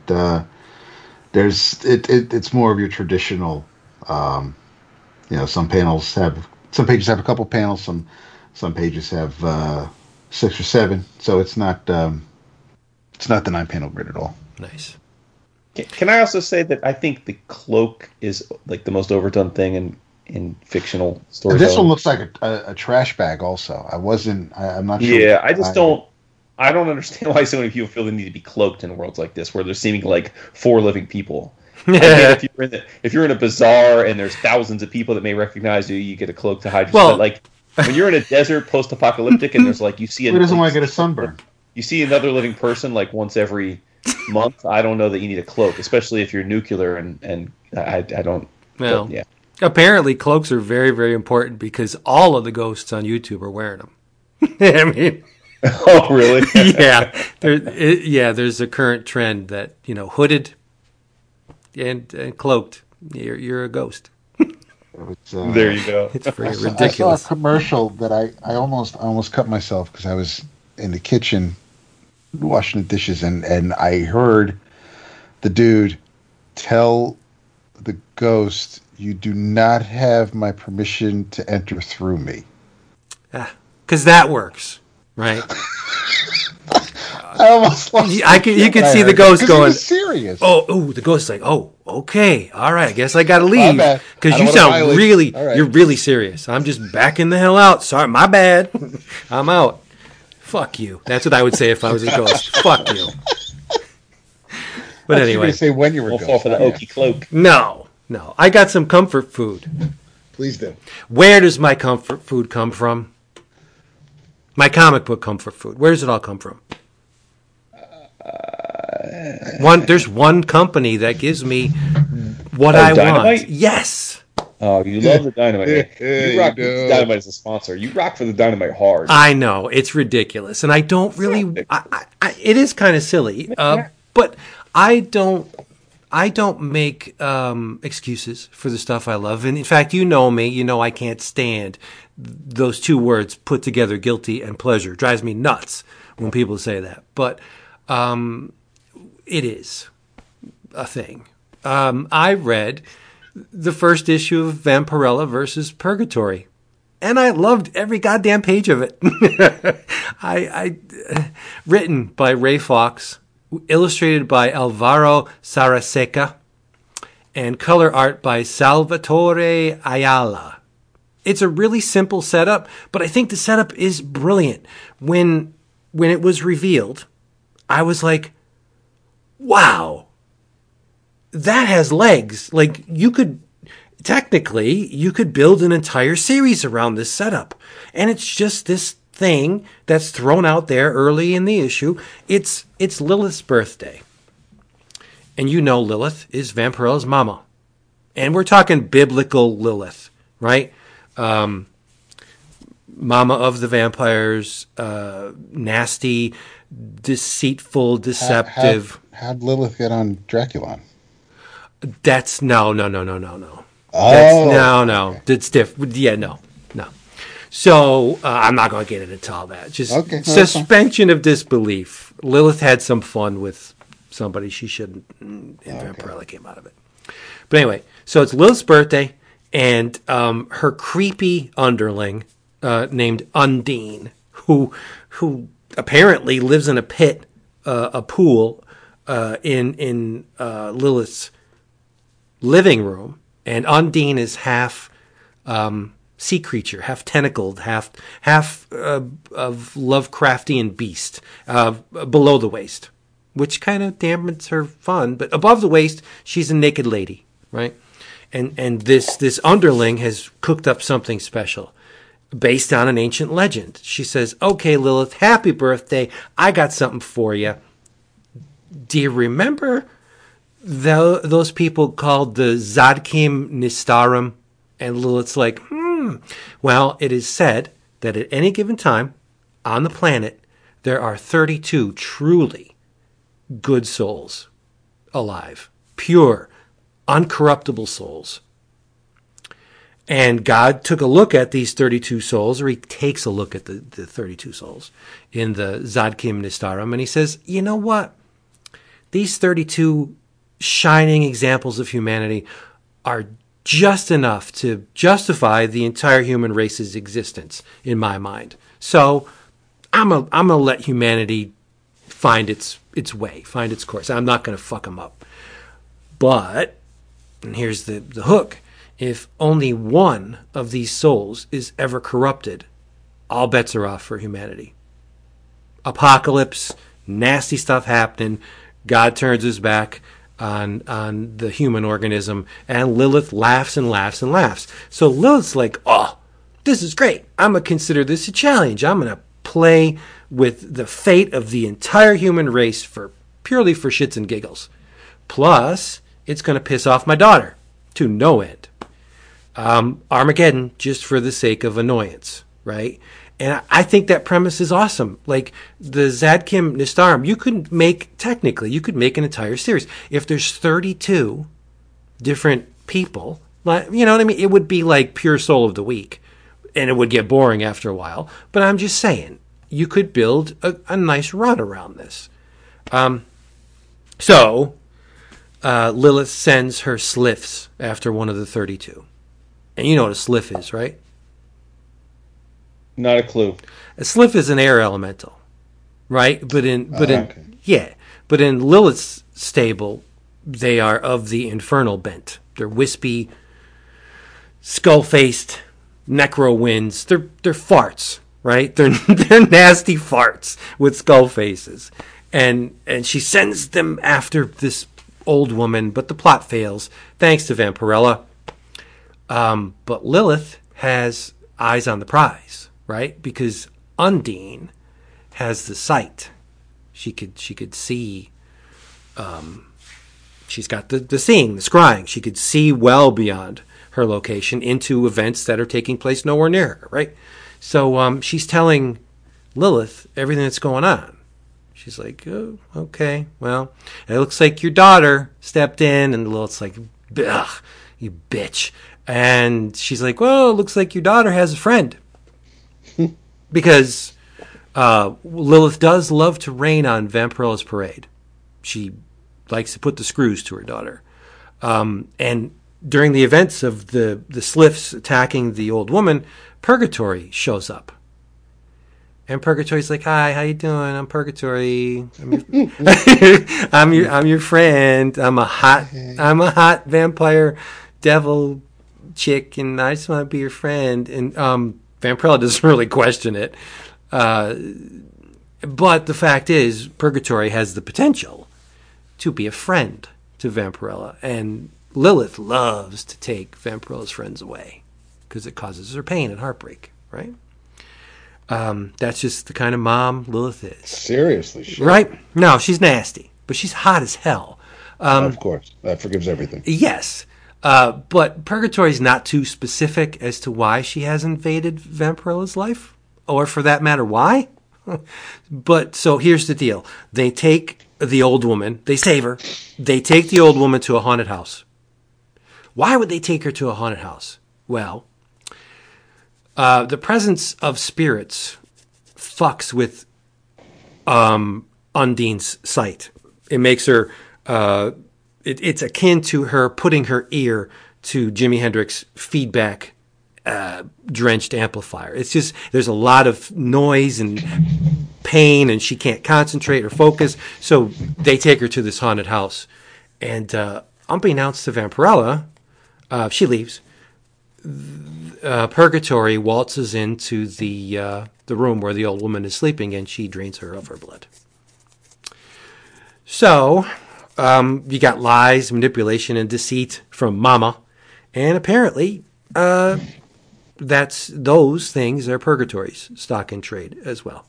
I thought it was everything I was looking for in a Vampirella comic. I thought the premise was really smart. It has legs. The art was of a level that I've come to expect from Dynamite, which means it was pretty good. It wasn't outstanding. It's not Boichi, right? But I thought the art was good enough for me. The women are attractive. I didn't, nothing, no mark placed on the page ever looked wrong to me during the course of reading this issue. I thought it was fine, right? And it's loaded with TNA. But there was one really curious bookend within the issue that I thought was kind of cute. Lilith says to Undine, as she's looking into the events of what's going on with her daughter and stuff, she's like, now, I want you to tell me everything you see. Don't leave anything out. And then later in the issue, Vampirella says the exact same thing to someone else. So she may be a bit more like Mama than she wants to admit. Right. I thought it was great. And I'm in for the super long haul. As with every Dynamite book, I'm just going to keep getting them in singles and loving them and telling you about them because they make me very, very happy. I love it when you're happy.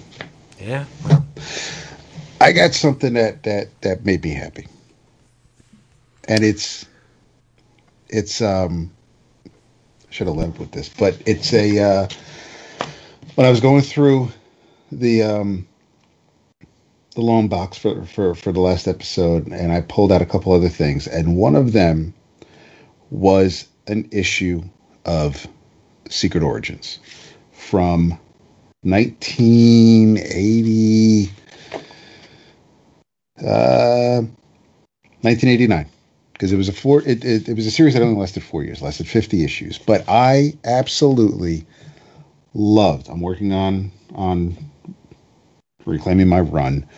But at the time, in the mid '80s, when DC brought back Secret Origins, they alternated every month. It was every other month was a Golden Age character, followed by a Modern Age character. That happened for about the first 5 issues, and then with issue number 6, they doubled up. It went to 48 pages, and they were able to, and they put 2 origins in each issue. Bumped the price up, but whatever. So issue 39 is what I've read, and issue 39, your 2 origins include Man-Bat, which was written by Jan Stronach and beautifully illustrated by Kevin Nolan. And the second not so secret origin was Animal Man by Grant Morrison, Tom Grummett, and Doug Hazelwood. So this is early Grummett, and it still looks fantastic. But the Animal Man origin kind of ties into what Grant was doing on the book at the time. There were a couple of aliens who are telling us Buddy Baker's origin, and the way the story ends, it's to lead in. But it reminded me, and I remember where, the first issue was the Golden Age Superman. Second issue was the present day, the Ted Kord Blue Beetle. And, I remember some of the covers. There was a Brian Boland cover for Green Lantern and Sandman. There was Doom Patrol, which of course Byrne got to do. And the way they were, some of them had framing sequences, so you could, and the Animal Man and Man-Bat stories, they don't intersect at all. The Man-Bat story is its own thing. It's mostly a Batman story that just happens to have Kirk Langstrom's alter ego's origin in the background. The Animal Man one, like I said, was told to us by aliens.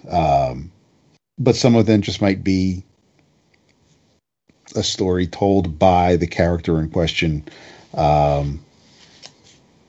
talking to someone else, whatever. But the creators that were involved in it,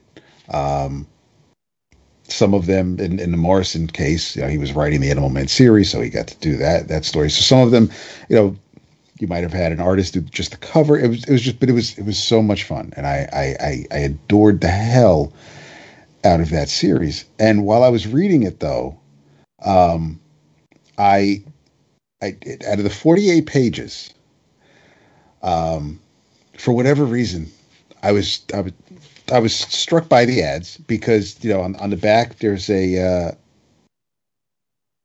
ad for the Acclaim's WrestleMania video game for the Nintendo. There's the old school, whole bunch of ads on one page, 70s, 80s style ad. There's another video game. This one for Campbell's Soup. But when I focused on the ads, I then thought about current comics and how they are just inundated, for the most part, with house ads. There aren't too many advertisers outside of comics putting ads in books. And what was weird is that, so there were only 4 house ads in the Secret Origins book. So the same 48 pages, I grabbed one of the Future State books that was next to me, and there were 6 pages of ads in Future State Justice League number 2, 3 house ads.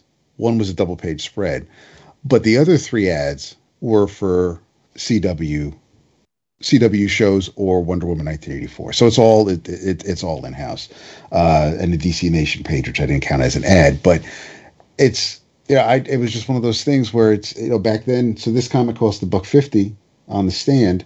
The Future State costs like what, $4.99 or something, and I'm like, and so you can't tell me it's all about it's the ads keep costs down and any sort of bullshit like that. But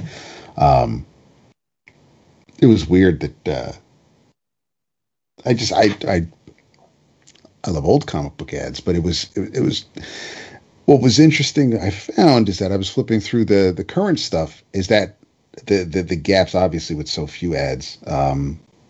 The Future State Justice League, that main story wasn't interrupted really at all with an ad. They didn't start popping up until the end of the comic, but I have no idea what the hell that means when it comes to the economics of comics. But you know, obviously, if DC is putting their own ads in the comics, then it's not like advertisers are helping them keep their costs down. But we got to get back to cons because I got to get back to filling my Secret Origins run. That should be fairly easy. Oh yeah, I think these would be easy issues to track down. Yeah. I mean, the Nolan art is just beautiful in this issue. The Grummett is too. It definitely, you can see it's Grummett. It's and eventually he's going to be the Superboy Grummett that we're used to. But the way Nolan draws Batman and even Man-Bat, and you definitely feel sorry for him. And what's cool is you get some the back matter kind of breaks down. And in this case, I believe it was by Mark Waid. Anything beyond what was shown in the book and all the other appearances from past DC books that because it was when he first appeared, Animal Man, Buddy was only known as Buddy. It wasn't until Jerry Conway wrote him in a story that he actually gave him the last name. And even with the whole Man-Bat stuff, he kind of explains how. But the one of the ads was for the Janus Directive, which I remember coming out, which was a crossover with Checkmate and Suicide Squad, and it was an 11-part story. I was just really, and of course the Screamer book that I talked about last year. But yeah, I just I was in the mood to kind of just go back in time, I guess. It's always nice to revisit that nostalgia, especially when it actually works out in your favor, because we have revisited things on this show. Yeah, no, right, when it holds up. Yeah, for sure. Yeah, for sure. There was a discussion in the Facebook group this week where someone was talking about all the mutant books back in the day during the Byrne of Claremont and then subsequent next few years, and just kind of asking like they were going to revisit them and asking for recommendations beyond the main X-Men book, what people thought were worth reading, you know, and that just kind of fostered a conversation about what you're alluding to, where certain things hold up, certain things don't, you know, and also how much you cared about it at the time goes a long way. I mean, I've said many times, I think you don't find a person our age that doesn't speak of the Byrne Claremont run, regardless of whether you were a huge X-Men fan, of just being a seminal work and super important, and it is all that. But at the same point in time, I genuinely believe if you didn't read it then and you weren't feeling the zeitgeist of its importance at the time, it's a slog now. I mean, we joke about it, but Claremont is a wordy bitch, and he tells you everything that these incredible cartoonists are putting on the page instead of just letting them put it on the page. And so I can reread those issues anytime and love them, but I don't know that if I didn't have the history with it, I could say the same. And I think that goes for if you stuck a DC book from that same period of time in my mug, I'd probably be like, oh, this is a slog, because I don't have the nostalgia for that stuff. So, and we know people who didn't read Watchmen or Born Again or any of the evergreens at the time when they were coming out, and you know, people are like, younger readers, but even newer comic book readers are like, I don't know why Watchmen was such. See, now, yeah, I would have to say that's nonsensical to me. Like no, I mean, like it's, you know, it's like one of those things where you don't have to love the Beatles, but if you tell me the Beatles suck, then I'm like, see, this is where I think you have to draw the line, because I don't think from a craft standpoint, someone that's never read Watchmen if you can't read Watchmen today after having never read and understand the magnificence of it, then I just don't think you're. To me, that I just don't think that. I think it's an apples oranges. I think something like that, or Year One. I think those books are evergreen because they're masterful and timeless. Because there is no flaw. They're not. They weren't done in a certain way because of the time that dates them. It's like reading a classic novel. You know, I get that someone reading Chaucer today is going to struggle like that. I get, but I don't understand how you could read, Hemingway and not get it. Like, you may not like the story, but the writing is plain English structure that you would get. So I just don't. Yeah, I don't know. Like, to me, I think there's a delineation there. Like, it'd be an interesting topic for like classics that do and don't hold up. But I would cast a huge side eye to someone that said, "Oh, Watchmen is just I don't get it. It's because of its time." Like, no, it's not of its time. Actually, I don't think. I think it is timeless. That is what makes it. That is what makes it Watchmen. That is why it continues to sell tens of thousands of copies every year, because it is timeless. But anyway, a little tangent there. I sent Vince is super diligent about many things on the show, and he doesn't give himself enough credit. Not only does he produce the show, but he handles all the visuals, well, the majority of the visuals, and all that. And he's often says, "Hey, if you guys have images for the books you want to talk about, by all means, send them to us." And I can't speak about. I don't know if maybe Dap does. I rarely, if ever, do that. And Vince is still never complains and pulls images of the stuff I talk about while we're talking about it and puts it in the show, and I always appreciate that. Getting harder and harder to do. But anyway, so the formatting, you mean? Yeah. But with that said, this book, I as I was reading it, I thought, well, first of all, I want to let Vince see the images because I think he's going to love them, and two, it's a book who I think its strong suit is by far its image is the cartooning, and I didn't know how to give it a true. I didn't know how to evoke it by describing it without having a couple images for people to reference. So I'm speaking about from Fantagraphics' Red Rock Baby Candy, written and drawn by Shira Spector. It's her debut graphic novel. She is a long-time professional illustrator, though. She's actually won quite a few awards up in Canada. I was reading about her. But this is her first comic work. It's a 216-page hardback, oversized. It's 9 by 12.5. It's very hyped book. Fanta. Not to get off on a tangent, but I was marveled at how much, like, Fantagraphics is incredible. I feel like I do not give them their just desserts because I was looking at they did their annual Fantabuck sale last week, and when I was looking for stuff to order for it, because I always try and order it because it's a great deal. It's basically a 50% off sale. I couldn't believe the number of Fantagraphics books in the last 3 or 4 years that I've read. I was like, oh, I already have that, read that, have that. But anyway, this is the newest joint from them, and it's getting a ton of critical acclaim. I think you'll see it in a lot of best of lists. And when I tell you it's about, people are going to snicker because it's what Dap always makes fun of me for the kind of book I read. I will read the self-described.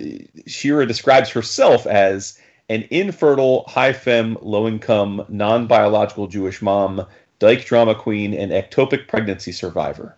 So, it is a book very much steeped in. It's an autobiographical book.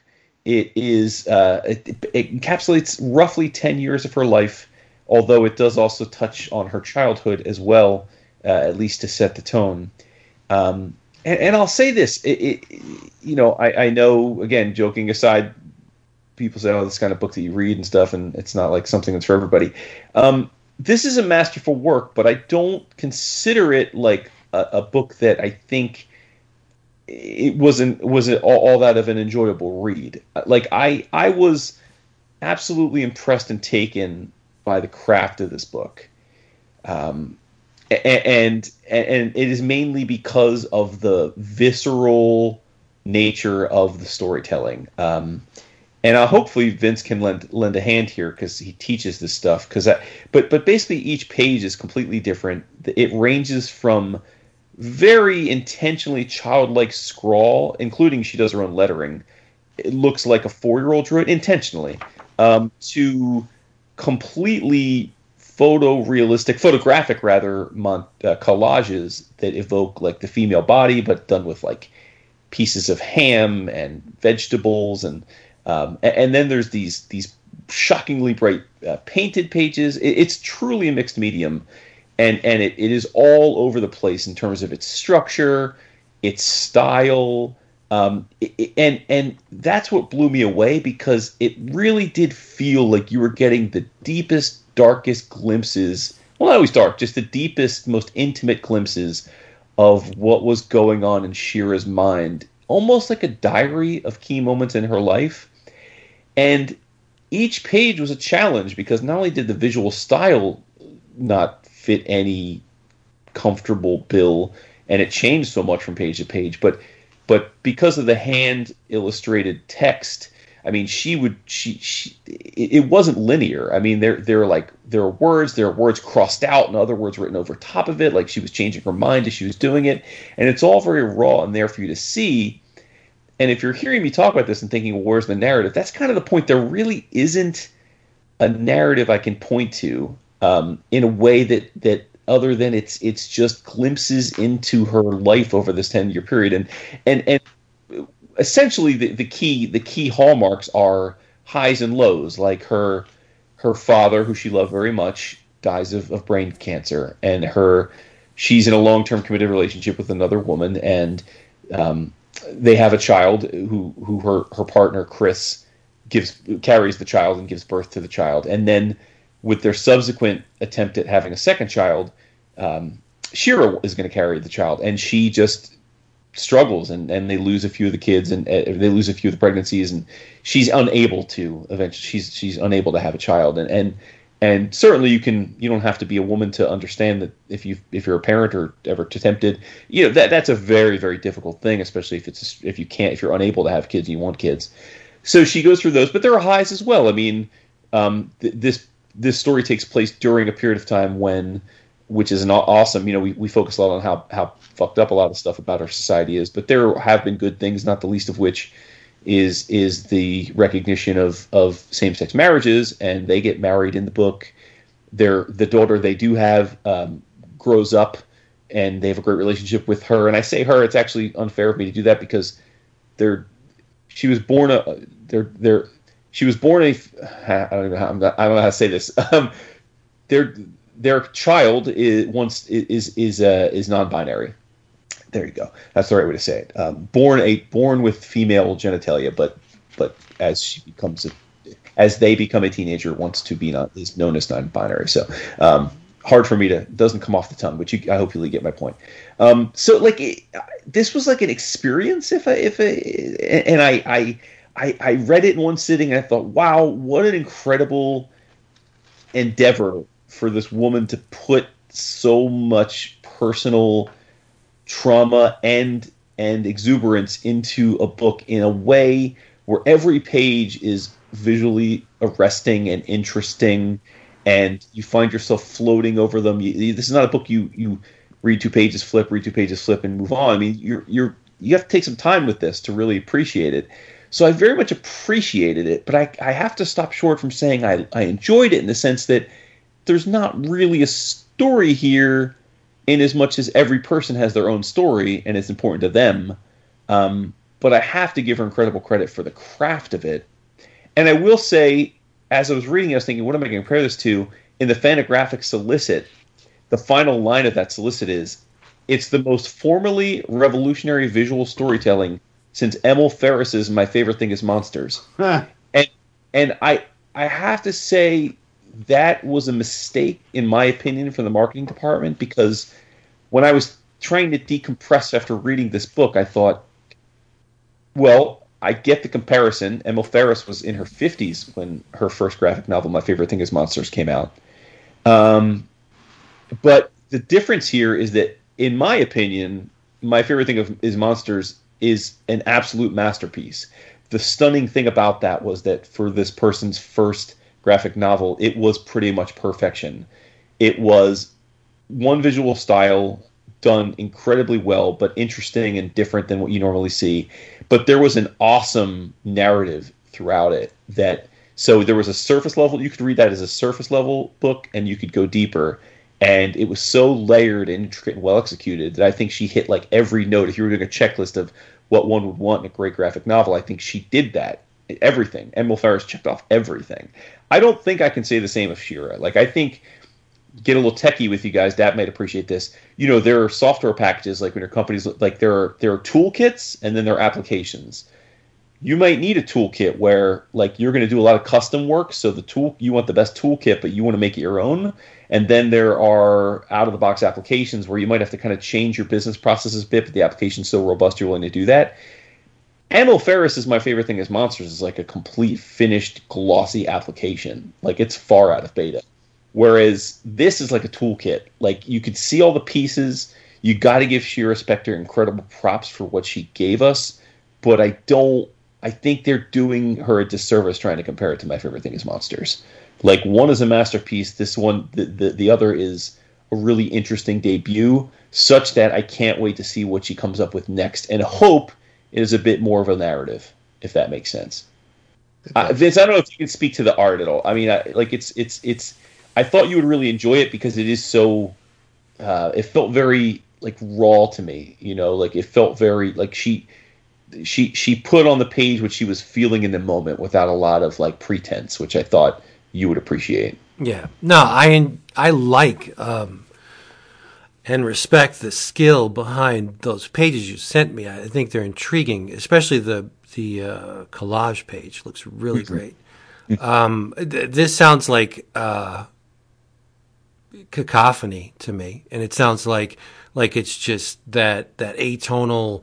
I mean, I love that type of music, sound when you just get a bunch of great performers in there and they improvise and they're just playing off each other, and it's not so much a structured statement, it's an experience, the breadth of which I get where you're coming from with this book, and that's what's attracting me to it.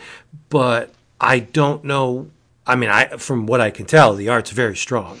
I'm hoping that the art would compel me to read or to experience all these things that I may not care about. 100%. That's why I even said I was chuckling when I thought, I'm going to talk about this book on the air, and they're going to like, because this is as she describes herself, it's far afield from the world we reside in, right? Like we're we're the things that. So yes, this is not a book that a lot of people I think will identify with. But I would urge people. I don't want people to come away thinking I'm not recommending. Like, I would urge you. I do think it is, if a big part of why you read comics is to be challenged from a visual storytelling perspective, I think this book absolutely gets high marks for that, and it's worth checking out, regardless of whether you feel like you can identify with a woman who's dealing with an ectopic pregnancy or a father dying of brain cancer. Like, that is somewhat, to me. And you know what? If she hears this, she may find this insulting. I don't mean this. It's somewhat tertiary to my experience with the book, you know. And I say that knowing that when someone puts their personal life onto a page, I think the what happens to them is probably far from tertiary to them. Right. So I'm not saying I don't recognize for her that was probably the important part of it, almost cathartic, I think. But just for me as a person experiencing it, not knowing her, I still think the book is worthy, regardless of whether you feel like you can identify with her personal journey. Right. Yeah. So Red Rock Baby Candy is the name of the book. Nice. Yeah. I don't mind doing the work. I like piecing things together. Linear is not important to me. No, for sure not. And if you, I mean that's Jonathan Wilbur. We shouted him out last week. He had recommended 4 books to the three of us. This was the 4th, and I had mentioned that I ordered the other 3 after he recommended them.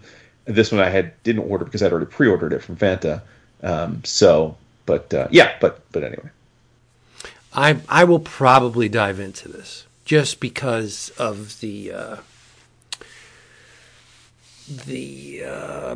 all over the map nature of the art, and and when you show me the collage, I'm a sucker for really well done collage, and that image you showed me was extremely well done. So I gotta check it out. I'm compelled to check this thing out. Yeah, cool.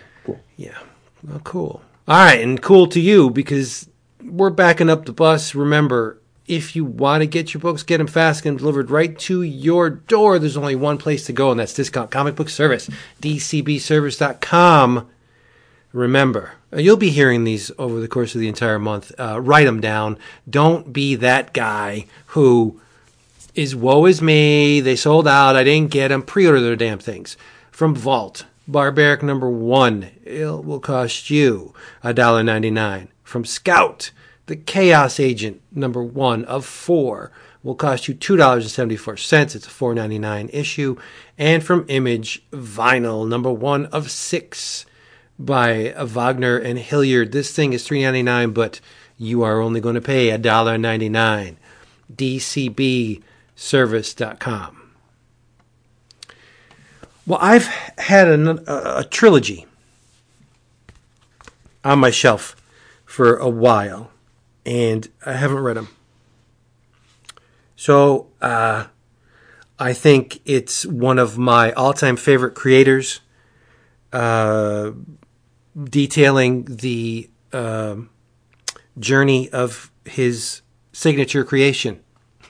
So when Jim Starlin wants to do an OGN, a trilogy of OGNs on Thanos, I'm going to buy them. I'm going to read them, but maybe not in the years in which they were published. Mm-hmm. So this thing is called The Infinity Revelation. It is the first of a trilogy. The next book is... I don't know the name of the second book, but I have it. It's over there. But anyway, and I know it ends in the Infinity finale. But this book is weird. It's very strange. It's not what I expected at all. It's cool, but it goes places that, well, it's Jim Starlin, right? So it's metaphysical. It's more of a mindscape of Thanos. He visits Lady Death, and she actually pays attention to him. But his purpose for going into the Lady Death's realm was to peer into the Infinity Well. He just gets the feeling that something's not right. Something's up with the universe, and it's nagging at him. He's not feeling himself. He's out of sorts. He's like, I got to get this checked. So when he's looking into the Infinity Well, it's really funny. There's this spectral entity that's following Starlin around, or Thanos around. And Thanos is like, oh, it's you. Yeah, okay. Well, you don't stay dead for long. Go away. So, and this thing keeps following him. And after Starlin, God damn it, after Thanos, see, they're inseparable to me. Yeah. After Thanos does his business, the thing follows him into, the top level reality, and it turns out to be Adam Warlock, back from the dead, right? So the little trinket that this Infinity Well sends Thanos to get is very important. So much so that the Annihilators show up at one point. And you know who the Annihilators are, right? At least in this book, they're Gladiator, right? Who Thanos thinks is the biggest threat. Far and away the biggest threat of all the Annihilators. So he kind of sends Gladiator on this he teleports him away. And then there's Beta Ray Bill, Ronan the Accuser, and Quasar, of all people, right? So Thanos kicks the Wendell Vaughn Quasar? Or the female? No, the Wendell Vaughn Quasar. And Thanos kicks the shit out of all of them. Like, no problem at all. He breaks Ronan's hammer. He beats the tar out of Beta Ray Bill. And he's about to knock the shit out of Quasar when Adam Warlock just basically turns Quasar off to save him the trouble of Thanos beating the shit out of him. But then Silver Surfer comes. And, of course, Thanos is like, oh, now we got it. Righteous indignation. Here's the man I was waiting for because I want to fight. I want to struggle. And Warlock goes beep and turns off the Silver Surfer. Like, this is an incredibly powerful Warlock. But anyway, the crux of it is during the journey to do something with this trinket, a parallel reality version of Thanos and Warlock show up. And they talk, right? They converse. They're having they share information. And Thanos activates this thing, and the universe goes away. It just goes away. And it comes back in the form of Thanos. Thanos is the universe. But on the opposite side, Warlock activated the trinket, and that universe becomes Adam Warlock. And they're like, well, we cannot have this. There's two separate universes banging against each other. What the hell's happening? And the shit hits the fan, and in the end, everything's reduced to one universe, which is good. But the Warlock that comes over to Thanos' universe is not the Warlock from the Marvel 616 universe. Oh, dun dun dun. And he is wicked powerful. It's like I said, Eternity, the Living Tribunal is in here, Infinity, and they all have reasons for well, I don't want to give too much away, but it doesn't end, right? Because it continues into the Infinity Relativity, which ends in the Infinity finale. And so I don't understand completely what Starlin is trying to say with Thanos in this book. Maybe it will. The next two books will reveal. But from my perspective, this could have been written by a young Jim Starlin. This book could only, yeah. This is a book that is the product of a life filled with experience, right? Because it's not. I mean, yes, there's Thanos beating the crap out of the Annihilators, but for the most part, it's a very introspective work into the mind of both Warlock and Thanos. I mean, and it goes all the way back to Strange Tales. There's characters in here that were running through the pages of his stuff, that early Adam Warlock stuff. They're all in here. Pip the Troll, briefly. Gamora's in here very, very briefly. The Guardians make a brief appearance. They show up proper in the second volume of this.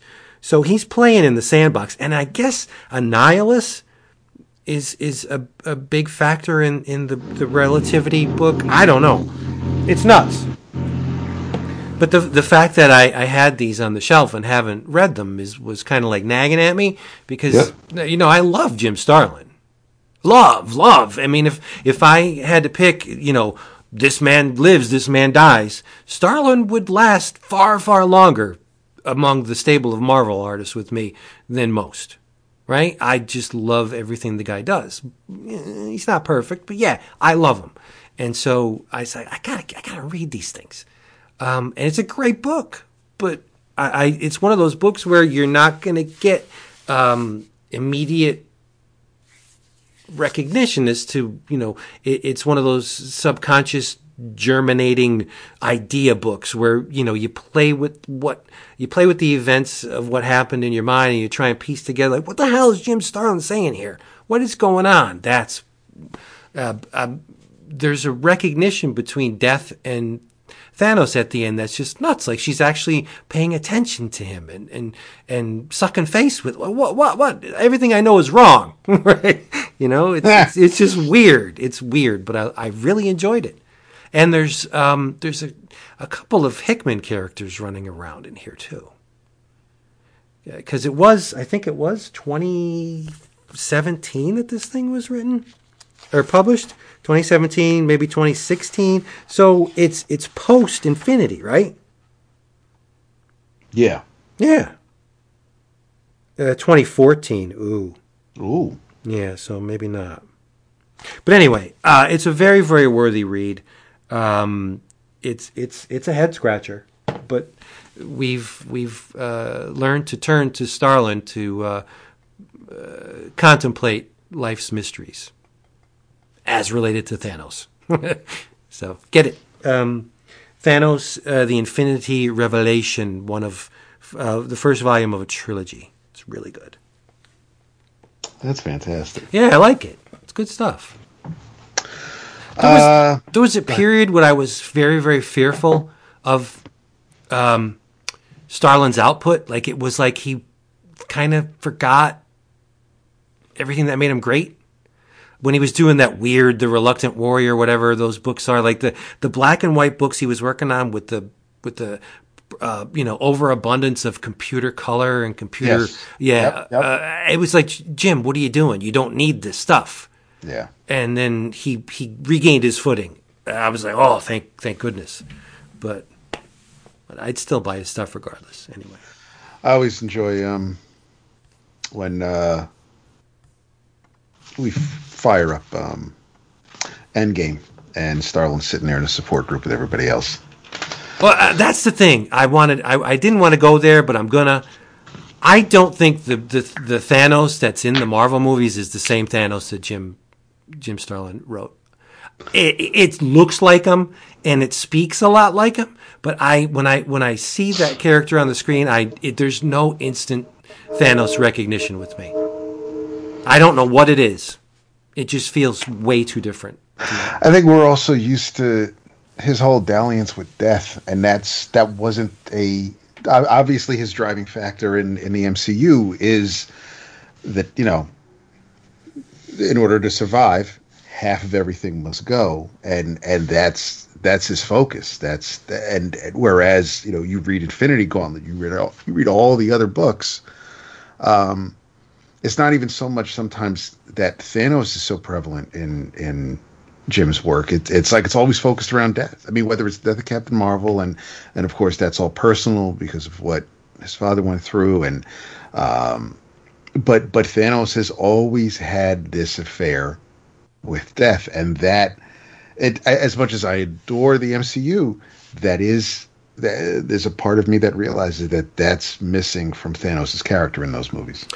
I think they amended it successfully to appeal to a wide audience. I think Sure. what they did for the movies was good enough. Yes, for I the agree. movies, but even physically, I look at the character of Thanos on the screen, and it doesn't click. It doesn't look like Jim Starlin's Thanos. It's just he's a short, stocky, dwarfish demigod. That's not what I see on the screen. Yeah. It's with the whatever. protruding brow. I mean, It's just like a purple Mongol. Yeah. yeah. Not quite, sort of, almost a Blade Runner Orama. I caught up on Blade Runner 2029, but what I really enjoyed was the first issue of Blade Runner Origins, because Titan is why stop? One of the good things going, but this is Origins. So the Blade Runner, the main book, is written by Mike Johnson. Origins is written by Mike Johnson, but he's third in line. It's written by Kay Perkins, Mello Brown, and Mike Johnson. Art by Fernando Dagnino. And this takes place in 2007, 10 years before the first Blade Runner series from Titan, Blade Runner 2027. But basically what this tells, we start off in 2007 with a bit of a flashback. Because the story itself takes place, its present is 2009. And so it's basically the story of the first Blade Runner, how that whole unit came to be. And there's I don't know if it took me too long to realize it or if it's because it's done so well, I don't even notice it. But there's a bit of a formula. It's a little formulaic with the Titan Blade Runner books, because the first series lasted 12 issues and it was broken up into 4-issue arcs, and it looks like that's the way. I mean, we're only 3 issues into 2029, so I can't say for certain if we're going to continue that trend. But the story moves along, and then it ends. The chapter ends where it feels right. It doesn't feel like the cliffhanger is in between. That's why they just decided to end it, and because the page count will continue next. It works. It starts off building up slowly, and then a big event happens, and then there's the kind of the oh shit moment, and the issue's done. And then the next issue kind of picks up in some cases where it left off. In other cases, shortly after that, and then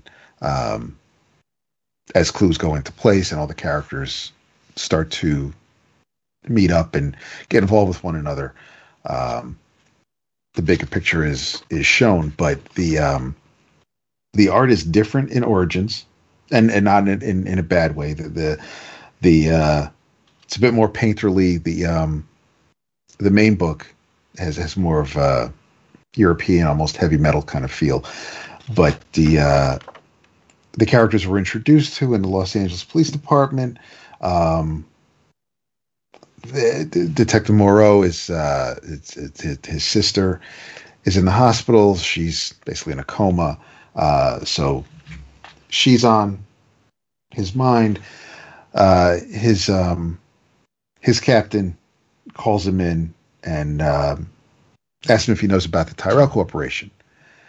And Moreau's like, they make machines and they think they're helping us. And he's like, well, there's basically, in air quotes, a suicide that happened at the Tyrell Corp. And so Moreau's the one who gets volunteered to go handle the case. But he knows it's not a setup, but it's a shit job. He's like, they need a cleaner, and the department needs someone who's the right kind of expendable.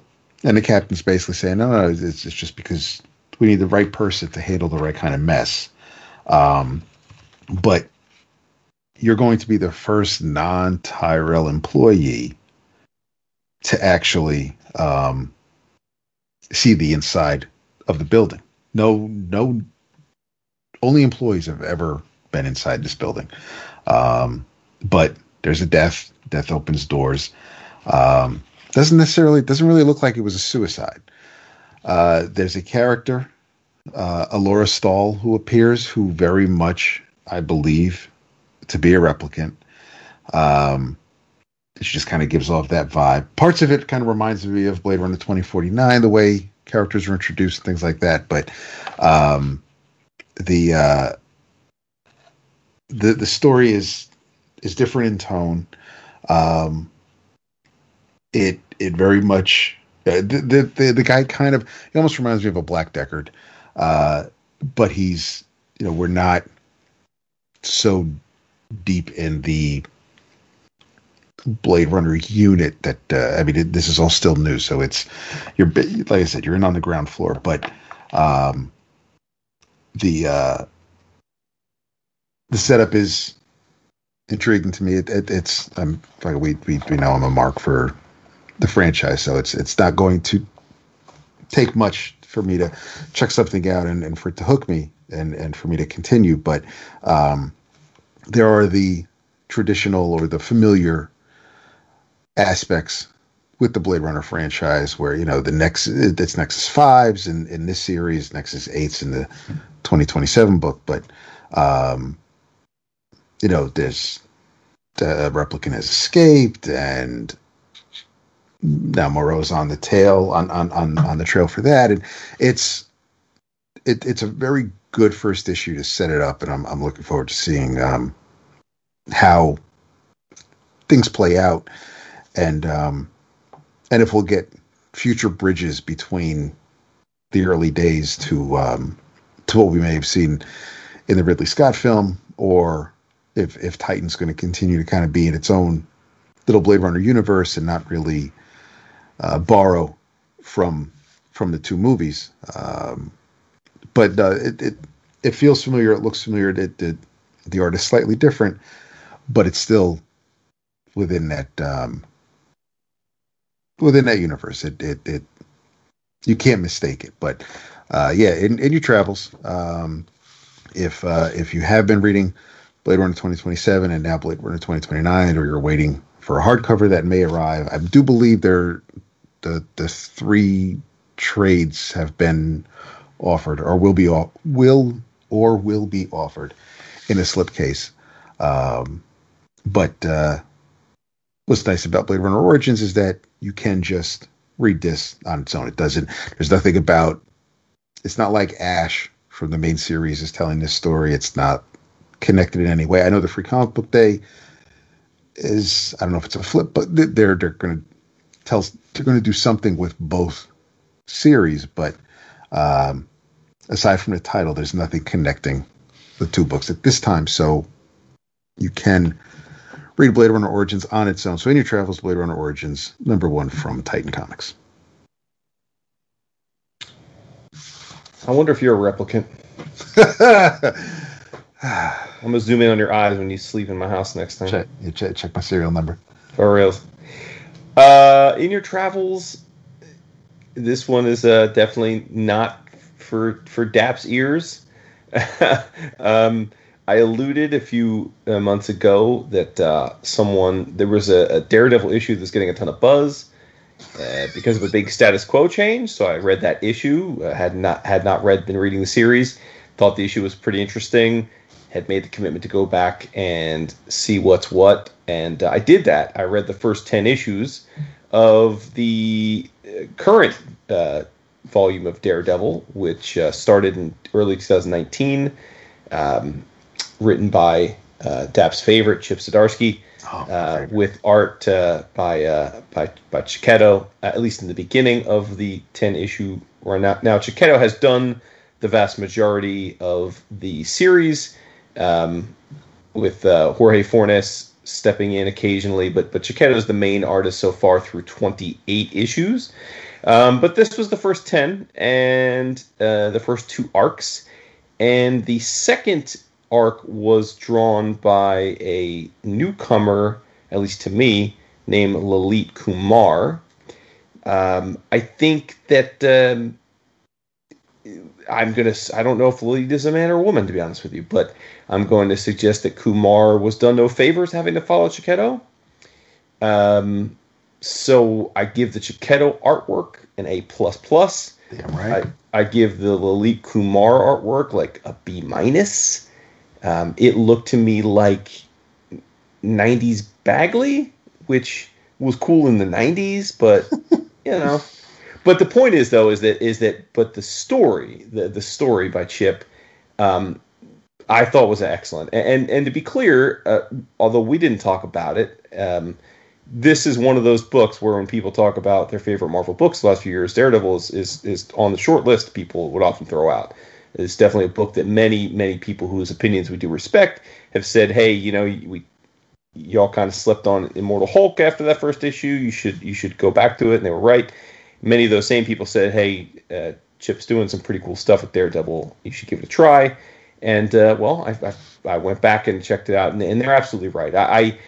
This is unlike anything else I've read of Chip's, and mainly because I think one of the things that generally people like about Chip, and I think Dap does not, and it's hit or miss for me to this point, is his humor. And I've said this 1,000 times on the show, humor is so subjective. It's the hardest thing to do because I think it's the smallest pool of people share the same sense of humor with one another. So you're going to have a much larger pool of people that just don't find you funny. But this is not a funny book. It's not, nor does he attempt to insert humor into the book. It is a drama, and it is. I was really impressed with the story he set. Anytime you're talking about a character that's been around for decades and has had an ongoing series for decades, it's hard to break new ground. So I'm not going to tell you that the things I read were completely new, never been done before, but the way that Chip executed them, I thought was masterful. It's a fairly simple premise.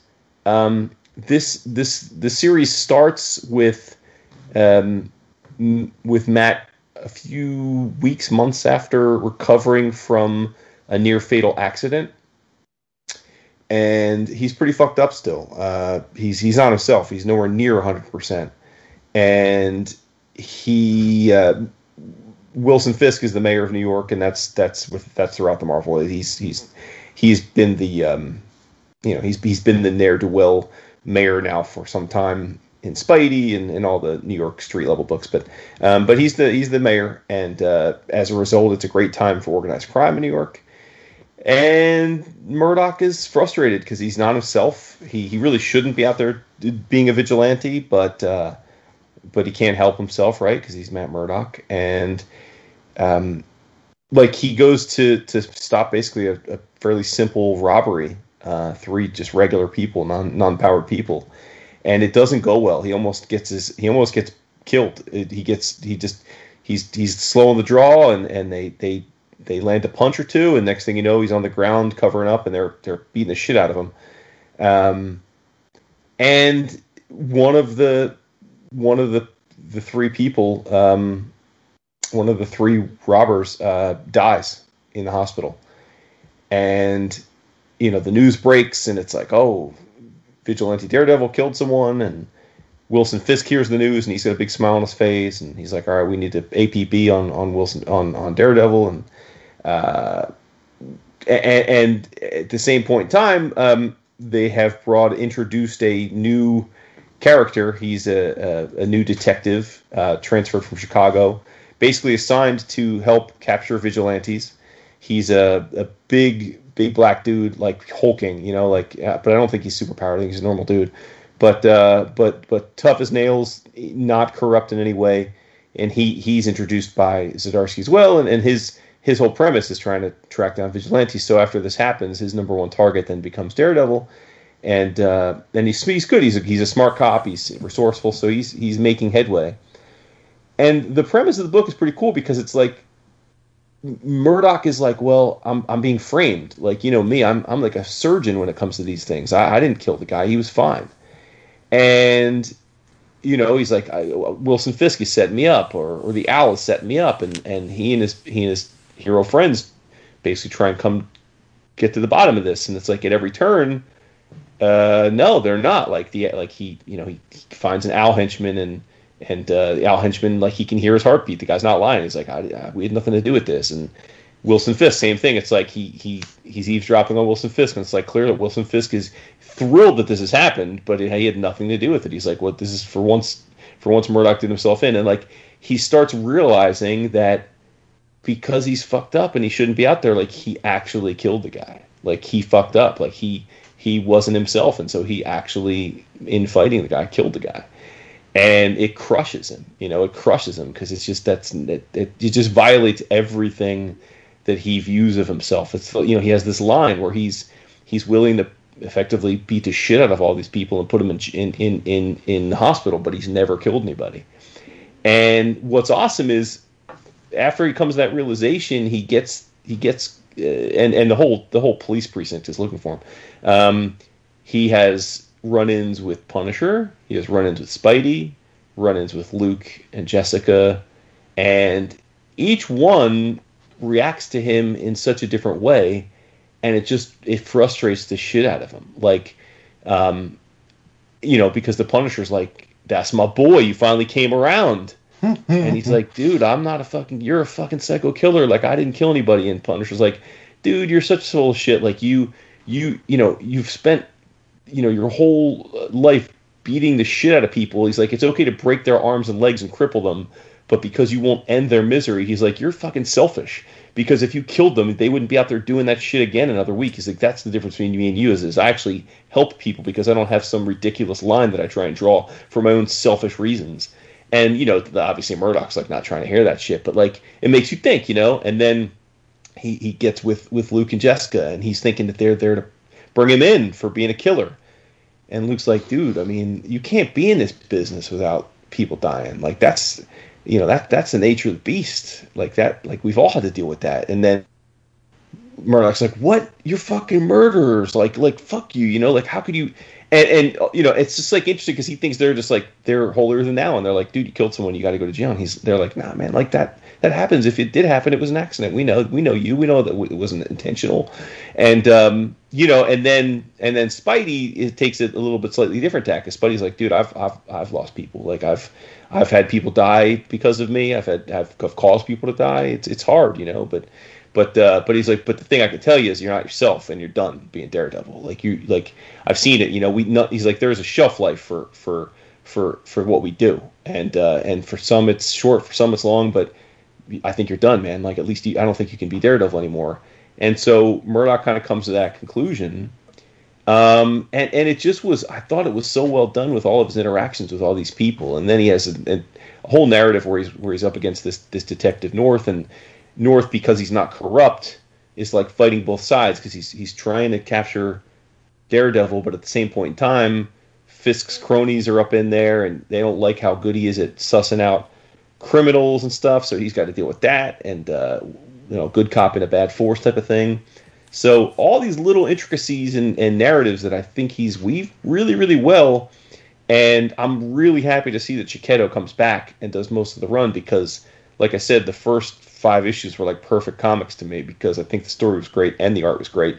But then I think that the Kumar art wasn't so hot. And I was like, oh man, what a bummer. Kind of like it's a drag. But like I said, Checchetto's back, and I think Fornes, who I know from Batman, is quite a good fill-in and much more stylistically aligned with Checchetto. So yeah, I'm on board, man. I gotta say, kudos to everyone that insisted that I roll back and give it a try, and I think they were right on this one. And I think maybe Zdarsky, the cure to the Zdarsky kryptonite is not being funny, just doing drama, you know. So, I mean, I know it's a long shot getting you to try this, but I just have to say I was really pleasantly surprised. And it's Daredevil, who I adore, and it's fucking Marco Checchetto is goddamn beast, and I love everything he does. I love the way Checchetto draws him too. He draws him really skinny. But not like you know, like not like skinny DJ but Squall. athletic, you know? Yeah. It's I mean it looks great, and I read the first couple of issues. It just you did? Yeah, I wasn't. I gave it a shot, and it. You know. So what is it about this that bothers you then? Like because this isn't funny. Like he's not trying to be funny. I don't know if it's because obviously he can handle characters that I've enjoyed because that Marvel 2-in-1 was entertaining. Maybe I'll probably get back to it. I'll once. I mean, there have been obviously it's been going on for a bunch of months now, so there's enough for me to go back to and try to binge if I want to see if it'll stick. There's already plenty I have to read, but I'm open to trying it again.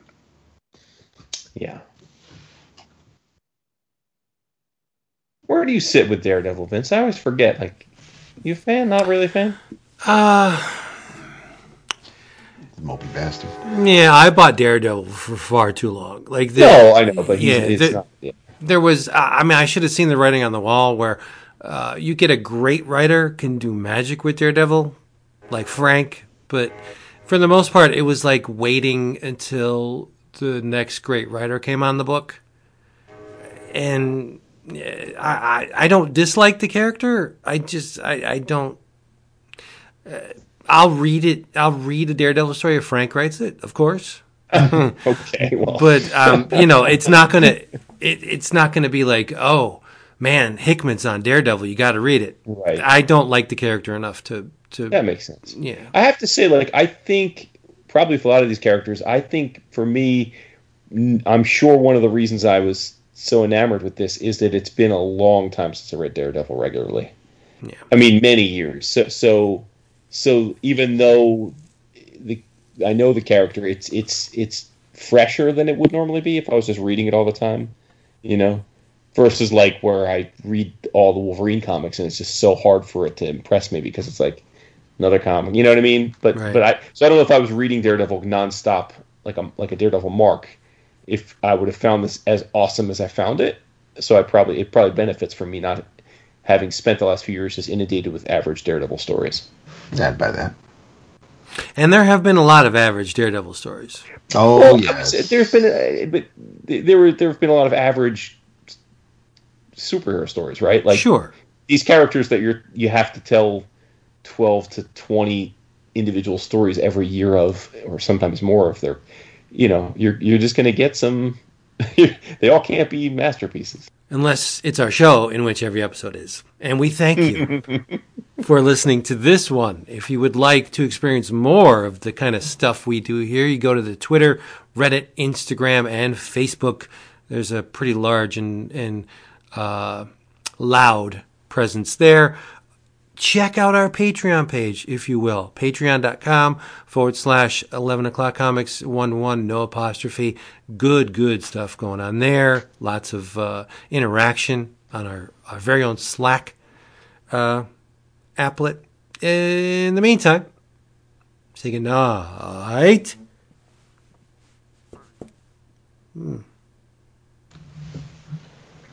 I don't remember where I left it. I'm trying to think of where I left it, and it's not here.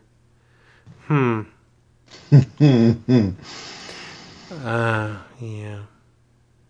David, I was trying to think of the chronometer that that you use to measure. Good night. Chronometer. Yes, Chronos. Seltzer's good, huh? No, it's flat. Now it's just hot dog flavored water. Oh, David. Nice. Oh, you're doing your little thing where you eat like one hot dog a day? Is that what you're doing? No, shrimp. Oh, you're eating shrimps. Yeah, there's no calories in that stuff. There are no calories in shrimp. No, this is not even shrimp. This is cod. Oh, are you eating the fake Yeah, gremlins? yeah. Oh, that stuff is high protein, no calorie. Yeah. That's what I'm doing. So it's working. Nice. I say you got to line me up with about 10, 12 packets of shrimp a week. And she's like, shrimp? I'm like, you know what I'm talking about. Don't make me explain it again. Damn. You're going to look so good in Seattle. Oh, I know, right? We love you, people. Thank you for being here. Say goodnight, boys. Lady, no. Good night, boys and gals. That's it for that one.